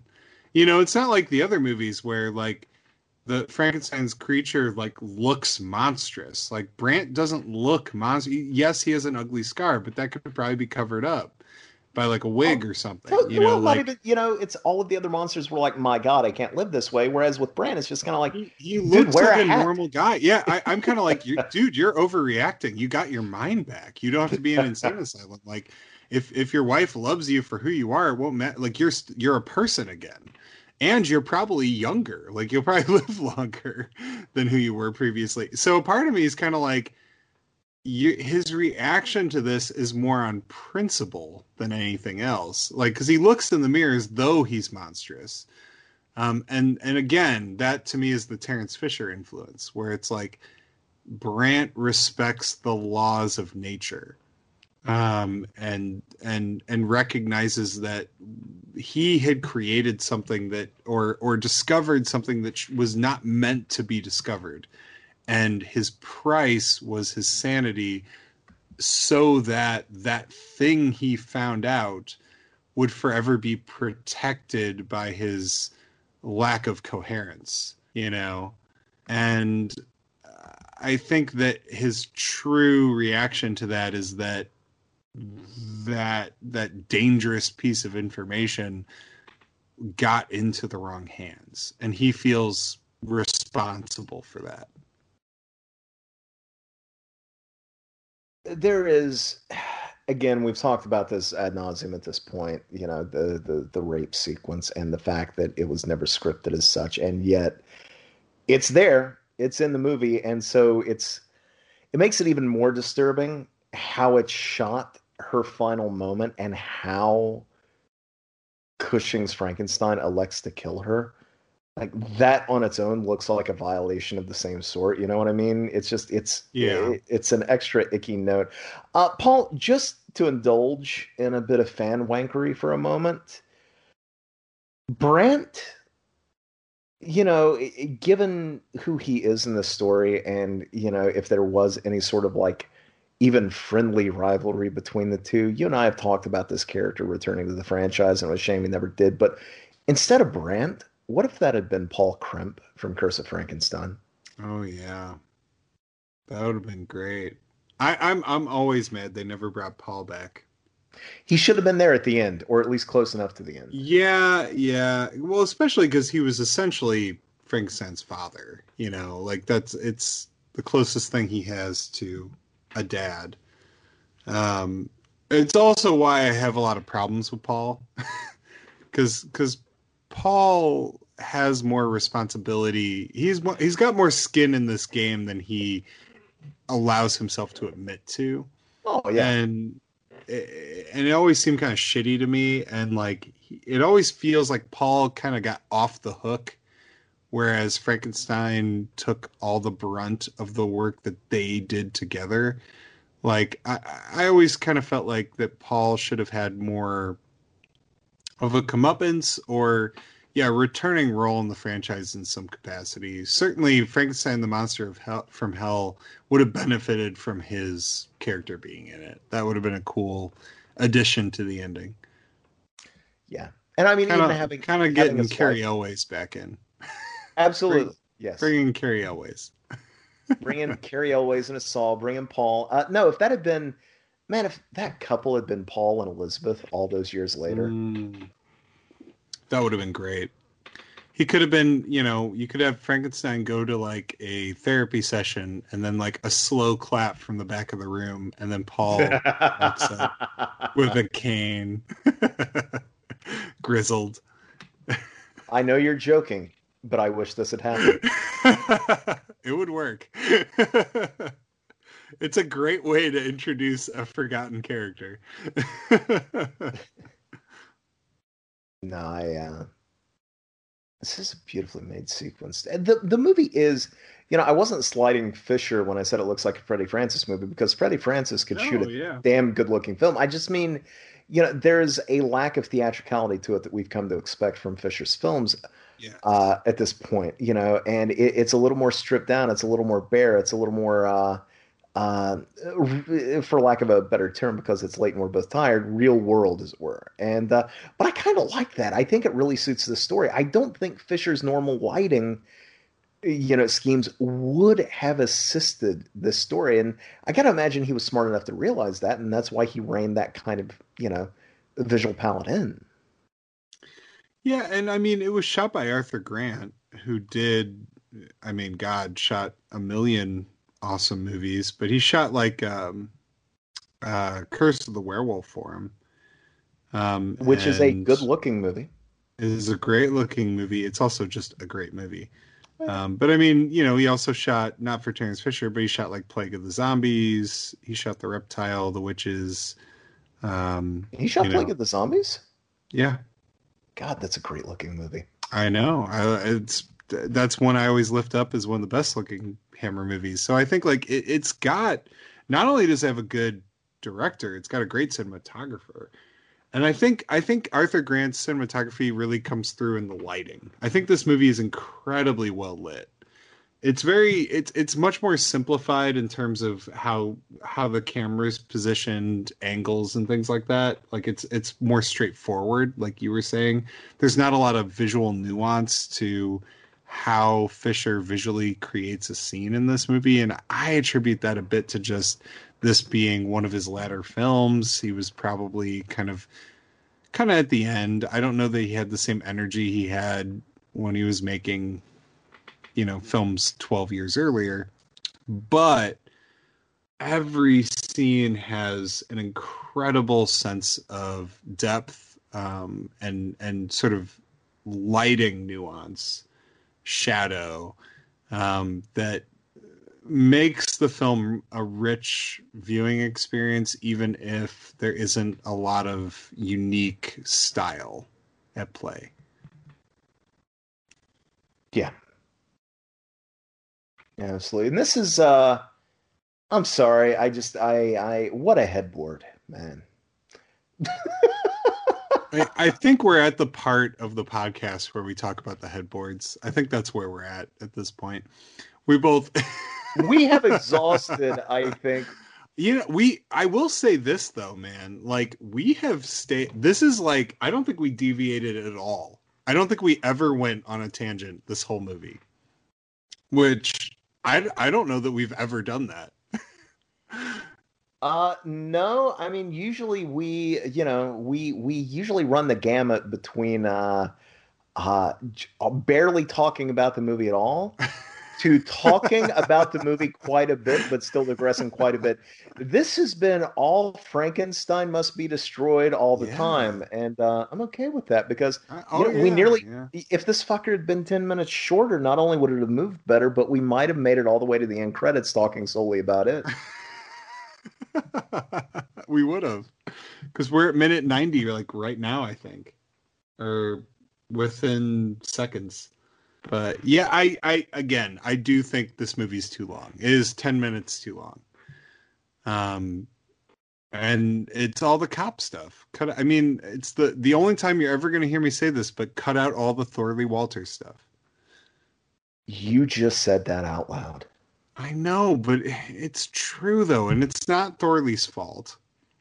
I love Thorley Walters. You just sent out into the world the thought that less Thorley Walters would be better. No, well, cut the rape scene for one, and while you're at it, you trade me. I'll trade you rape for Thorley any day of the week. Yeah, but the rape scene's like a couple minutes, so you still have to cut more than that.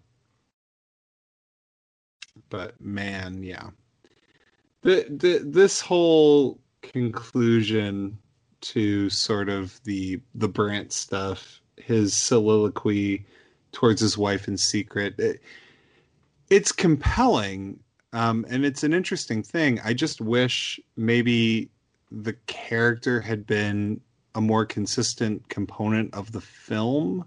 Yeah, absolutely.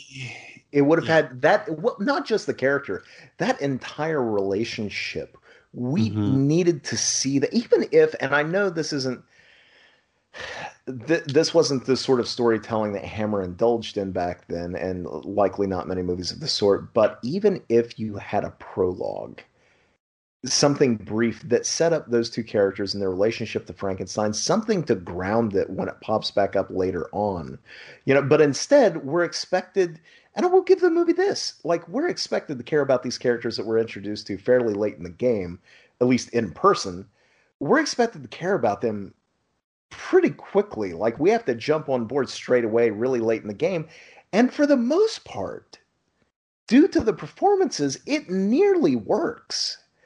But I agree with you. It doesn't quite get there, Yeah. It's asking a lot of us as a viewer to fully invest in their relationship for this climax when we only saw one side of it, and we really only saw that one side in the latter half of the film. We don't even meet Ella Brandt until, minute 40? I mean, she's not a part of the early part of the film. We meet Brandt in an insane asylum, but he's not who he is. He feels more like a plot device than an actual character. Yeah, which is a shame, because that character and that relationship should be the heart of the movie, but instead it's almost like the movie's asking us to take everything that we've invested into the two younger characters. Yeah. And just poured it over to the older couple. like they're passing a baton between the two. You know, and it's like movies don't work like that. Like our Well, and that's a good point because in some ways it's showing like how many different lives Frankenstein is ruining and different types of relationships. Because on the one hand, you've got like Anna and Carl at the beginning of their life. You've got Ella and Frederick towards the end of their run. And how Frankenstein is able to permeate both couples and completely dismantle their lives through his own sort of selfish desires. And I think that corrupting element is what's so dangerous about him. And again, strikes me as something that Terence Fisher would be interested in, because as a devoutly religious man, I think corruption really fascinated him. And that's indicative in all of his films. Like, how do you take the pious and sort of bring them to the dark side, which will ultimately unravel their lives, even if their intentions are true. Yeah. No, I agree. This gives me Breaking Bad vibes. Like, oh my jump on god, the totally. gas. I just want Brent to shout to the heavens, he can't keep getting away with this. It would work here as well as it did in that show. Oh, dude, that was such a cool moment in the show. My favorite show of all time is that show. It's up there for me. 6 Feet Under would be my number one. Doctor Who, Battlestar, Breaking Bad, The Sopranos, they all sort of hover in that area, I think. Breaking Bad's the only show I've ever watched where I felt like every single minute of that series meant something, mattered, was amounting to something, and all of it paid off. Like, that's why it's my favorite, is because I just feel like there was never a second that was wasted. And I feel like that's so rare. Like, I don't know that I can think of another show. Now, granted, I haven't seen a lot of shows, but that's the only show I've ever watched where I felt like that was the case. Even the plane crash? Oh, no, I think it all made sense. I think it all worked. That to me was like, well, season 2, it seemed like more contrivance than anything. Like, everything in that show, there is a cause and effect. Like, everything is so beautifully written. It's like, good. Oh, no, you're fine. I was going to say, don't you think the plane crash is the perfect microcosm for that very cause and effect that the show is about? Like something that seems wholly unrelated to what he's doing from the get-go is ultimately a direct cause of his bad decisions. And the show completely traces how you get to that. The idea, I think, is wonderful. The fact that they teased out something horrible having happened at Walt's house by having this debris in his swimming pool.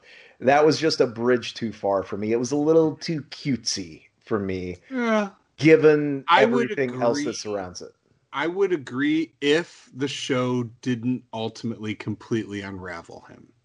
Like, if we never got that moment of his life is ruined and everything's fucked, then I would agree. But because we do eventually get that, I'm okay with a misdirection early on, if that makes sense. To me, it's, I mean, obviously there's loads of that show is substance and style working hand in hand. And to me, having those flash forwards and showing all that and having us believe that it's something that's horrible that's happened right at that house, only for the reveal to be like, holy shit, isn't this a coincidence?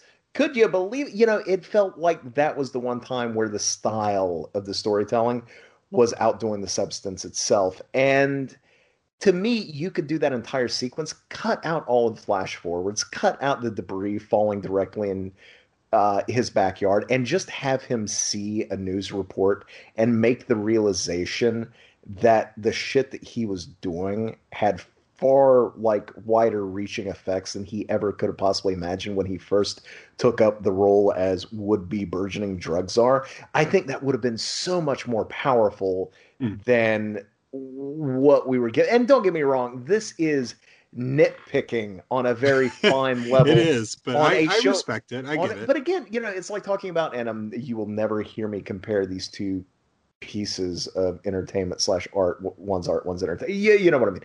But you'll never hear me compare Breaking Bad and Army of the Dead again. But it goes to what I was saying about Army of the Dead, where I enjoyed the entire thing, but it stumbled in its last few minutes. But the reason they stand out in such great relief is because everything else before that was actually quite good. I feel the same way about Breaking Bad. I think Breaking Bad overall is a work of absolute genius. I think it's one of the greatest television shows ever made. And it's because of that its missteps to me stand out, more so, that they itch a little more because it's like, oh, that's the one time it wasn't perfect. Okay. But again, it's, I'm hardly bashing it. Holy shit, we're at the end of the movie. And thus concludes our podcast on Breaking Bad. Terrence Fisher would have directed the hell out of Breaking Bad. I think there are concerns in Breaking Bad that Fisher would have just had a ball with. I will say it's interesting. If there was a time that this was going to be the film that was going to wrap up the Frankenstein cycle, I think there is something beautiful about the fact this is not the first time we've seen fire in this franchise. But I like the idea that, okay, with the Universal series, the creature was the star, and the creature was deathly afraid of fire, right? Mm-hmm. In the Hammer series, the monster was Frankenstein himself. He is our star. He is our lead that leads us from story to story. This is the one where he becomes the monster. It really does. And I love that he is destroyed much in the same way that, the monster that we know feared so much. I love that he is picked up and just carried into a roaring fire. I think by his own creation. Yeah, it's perfect. It's wonderful. Do you think it's interesting, though, that there's something to do with fire in every Frankenstein story? They seem to hit on that idea, fire playing into it in some way. I won't say every, because God knows there's so many different iterations of the story and, riffs on that material in the original book. But fire and Frankenstein kind of go together like peanut butter and jelly. And chocolate, depending on Universal or Hammer. It's curious that they're excellent. Don't try and mix all three. Just tried that once. It was that sounds horrible. It was worth trying. Now I know. Well, I respect the try. I have a little Frankenstein in me. I wanted to experiment, and I created a monster. But it's interesting to me that fire seems to be where these stories naturally want to end. When the book ended in ice, when it ended in water and the freezing cold, that's always amused me. I won't say always, but still, like I find that to be such a fun idea. No, yeah, I think, well, one, fire is just a lot more interesting on film than ice, right? I mean, it's just a more visually stimulating thing to see. And then two, I think that fire's a great metaphor because it destroys and also sort of allows for things to be rebirthed. So it's a great kind of thing to tie into the Frankenstein mythology. And I do think it's really fitting, although I adore, the final movie in this franchise. I think it's one of the best ones. So I'm glad I think it's kind of crazy that they actually got to make that movie. Yeah, to me, and this is going to be crazy too, and so I have not watched it in a few years, but Monster from Hell is maybe my least favorite.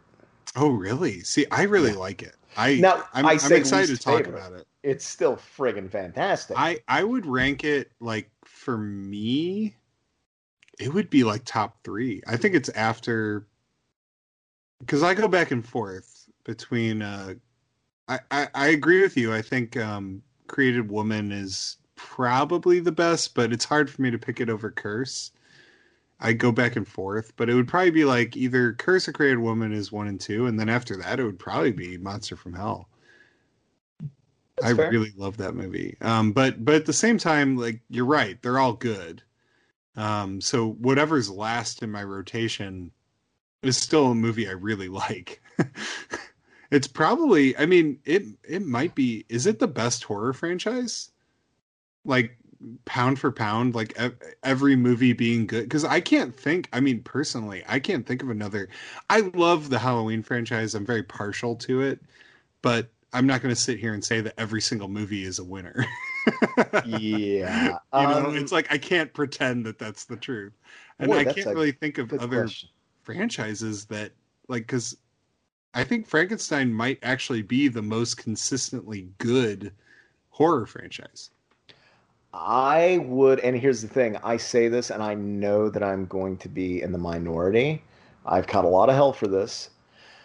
But I would put the Psycho franchise right up there. I think Mm. those first four films No, are I don't marvelous. disagree. I Um, think all four of the Psychos are great. I don't like the remake, no, but I don't like the remake. I do think the remake is maybe one of the most important movies ever made. Um, yeah, and the Cabin Fever remake for similar reasons. yep, we've had this conversation before. Like Yes. yeah, we have. Yeah, if I was teaching a film class, that would be a thing I'd do is I would show those movies back to back and talk about how filmmakers like it matters. It matters who shoots your script and their vision. Because a script can be very different things under different perspectives, but I digress. All right, Paul, we're at 3 hours, Chief. I think we need to go ahead and wrap up here. I think it was a good Probably talk should. on Frankenstein Must Be Destroyed, and loads of other things that we talked about for an hour and 15 minutes beforehand. I think we only talked about what, like 4 movies, 5 movies, but I don't know. That was why this is so long. We had a very long opening, which is fine, but that was we got it all out so that we could have a mostly film-based commentary. correct. It was all intended. So, all right, man. We're gonna go ahead and hop off here. Tell you what, why don't you tell this? Oh, holy cow, messing that up. You know what? I'm not even gonna cut any of this out, folks, listeners. We're both very tired right now. We're doing our best not to slur. I haven't even had anything to drink. But Paul, where can folks find you out online, man? And what are you working on? What do you got coming up? You can find me on Twitter at Paul is Great 2000. What I got coming up, there'll be a new Hammer column, and I'm so far ahead at this point that I'm struggling to remember what's next. I think Devil Rides Out is next. Oh, nice. Which will be coming out in the next couple weeks. I just had a new Dead Ringers drop, as I kind of briefly mentioned earlier, which is also Hammer focused on Curse of Frankenstein and Horror of Frankenstein. And I felt like it was a really, really great episode. It was awesome, and we had Daniel Epler from the Cobwebs podcast on it. And that's something you mentioned in your conversation that you and Daniel like. You hate that you sounded negative, Paul. The last time that you and Daniel got together, you threw a hell of a lot of shade at Dracula Untold, but to your mind, you thought you guys were being pretty positive about the movie. Well, I think I was being fair. The fact that you are concerned about how negative you've come off, the two of you, on Horror of Frankenstein. 3 of us, because Nolan was a part of this as well. It does concern. I haven't listened to it yet. But I do think it. Well, the reality is this: we discuss Curse and Horror back to back as a double, and we talk about Horror sort of as a revisioning of Curse. And frankly, as much as I enjoy Horror, it doesn't really work altogether, and it's not the best sort of revisioning of the things that Curse does really well. And it doesn't have Terrence Fisher at the helm. It doesn't have the same sort of visual style and prowess that first movie has. So I liked it more than my co-hosts. Let me put it that way. So I was definitely fighting a tide. But I think we did both movies justice. I think the conversation was really good. And so obviously if you like this podcast about Hammer movies, you'll probably like that one. So check it out. Good deal. All right. Now, folks, if you want to find me out there, I don't know why, but if you do, I am at Jinx1981. Paul, as always, thanks so much. Oh, you're waiting for me. No problem. Wow. I was sipping a beer and wow. It was in my mouth at that The part. Drinking commentary is over, sir. You don't have to drink the beer anymore. Yeah, I don't have to, but I want to. Swill. I'm gonna go watch an episode of Creepshow. Oh, nice. I go to bed, so I have to, get primed. I think I'm on the Joe Lynch one. Which I think you directed too. Are you doing the space one? I think the space one. I'm pretty early still. I watch one a week, so I'm pretty far behind. But I'm spacing them out. I think you'll dig it. That's a great one. All right, let's try this one more time. Ready? We'll do a countdown. Ready? All right. 5, 4, 3, 2. And thank you, Paul. No problem. Happy to be here. Perfect. And thanks to all you listeners out there. As always, please make certain to like, subscribe, share, use the comment section below. Scream at us on Facebook and Twitter. That's at ScreamAddicts, and I am at Jinx1981. Until next time, folks, thanks so much, and have a great weekend. Is it a week? I nearly said evening. I always say weekend, though, right? They might be listening to it oh, my God. End episode!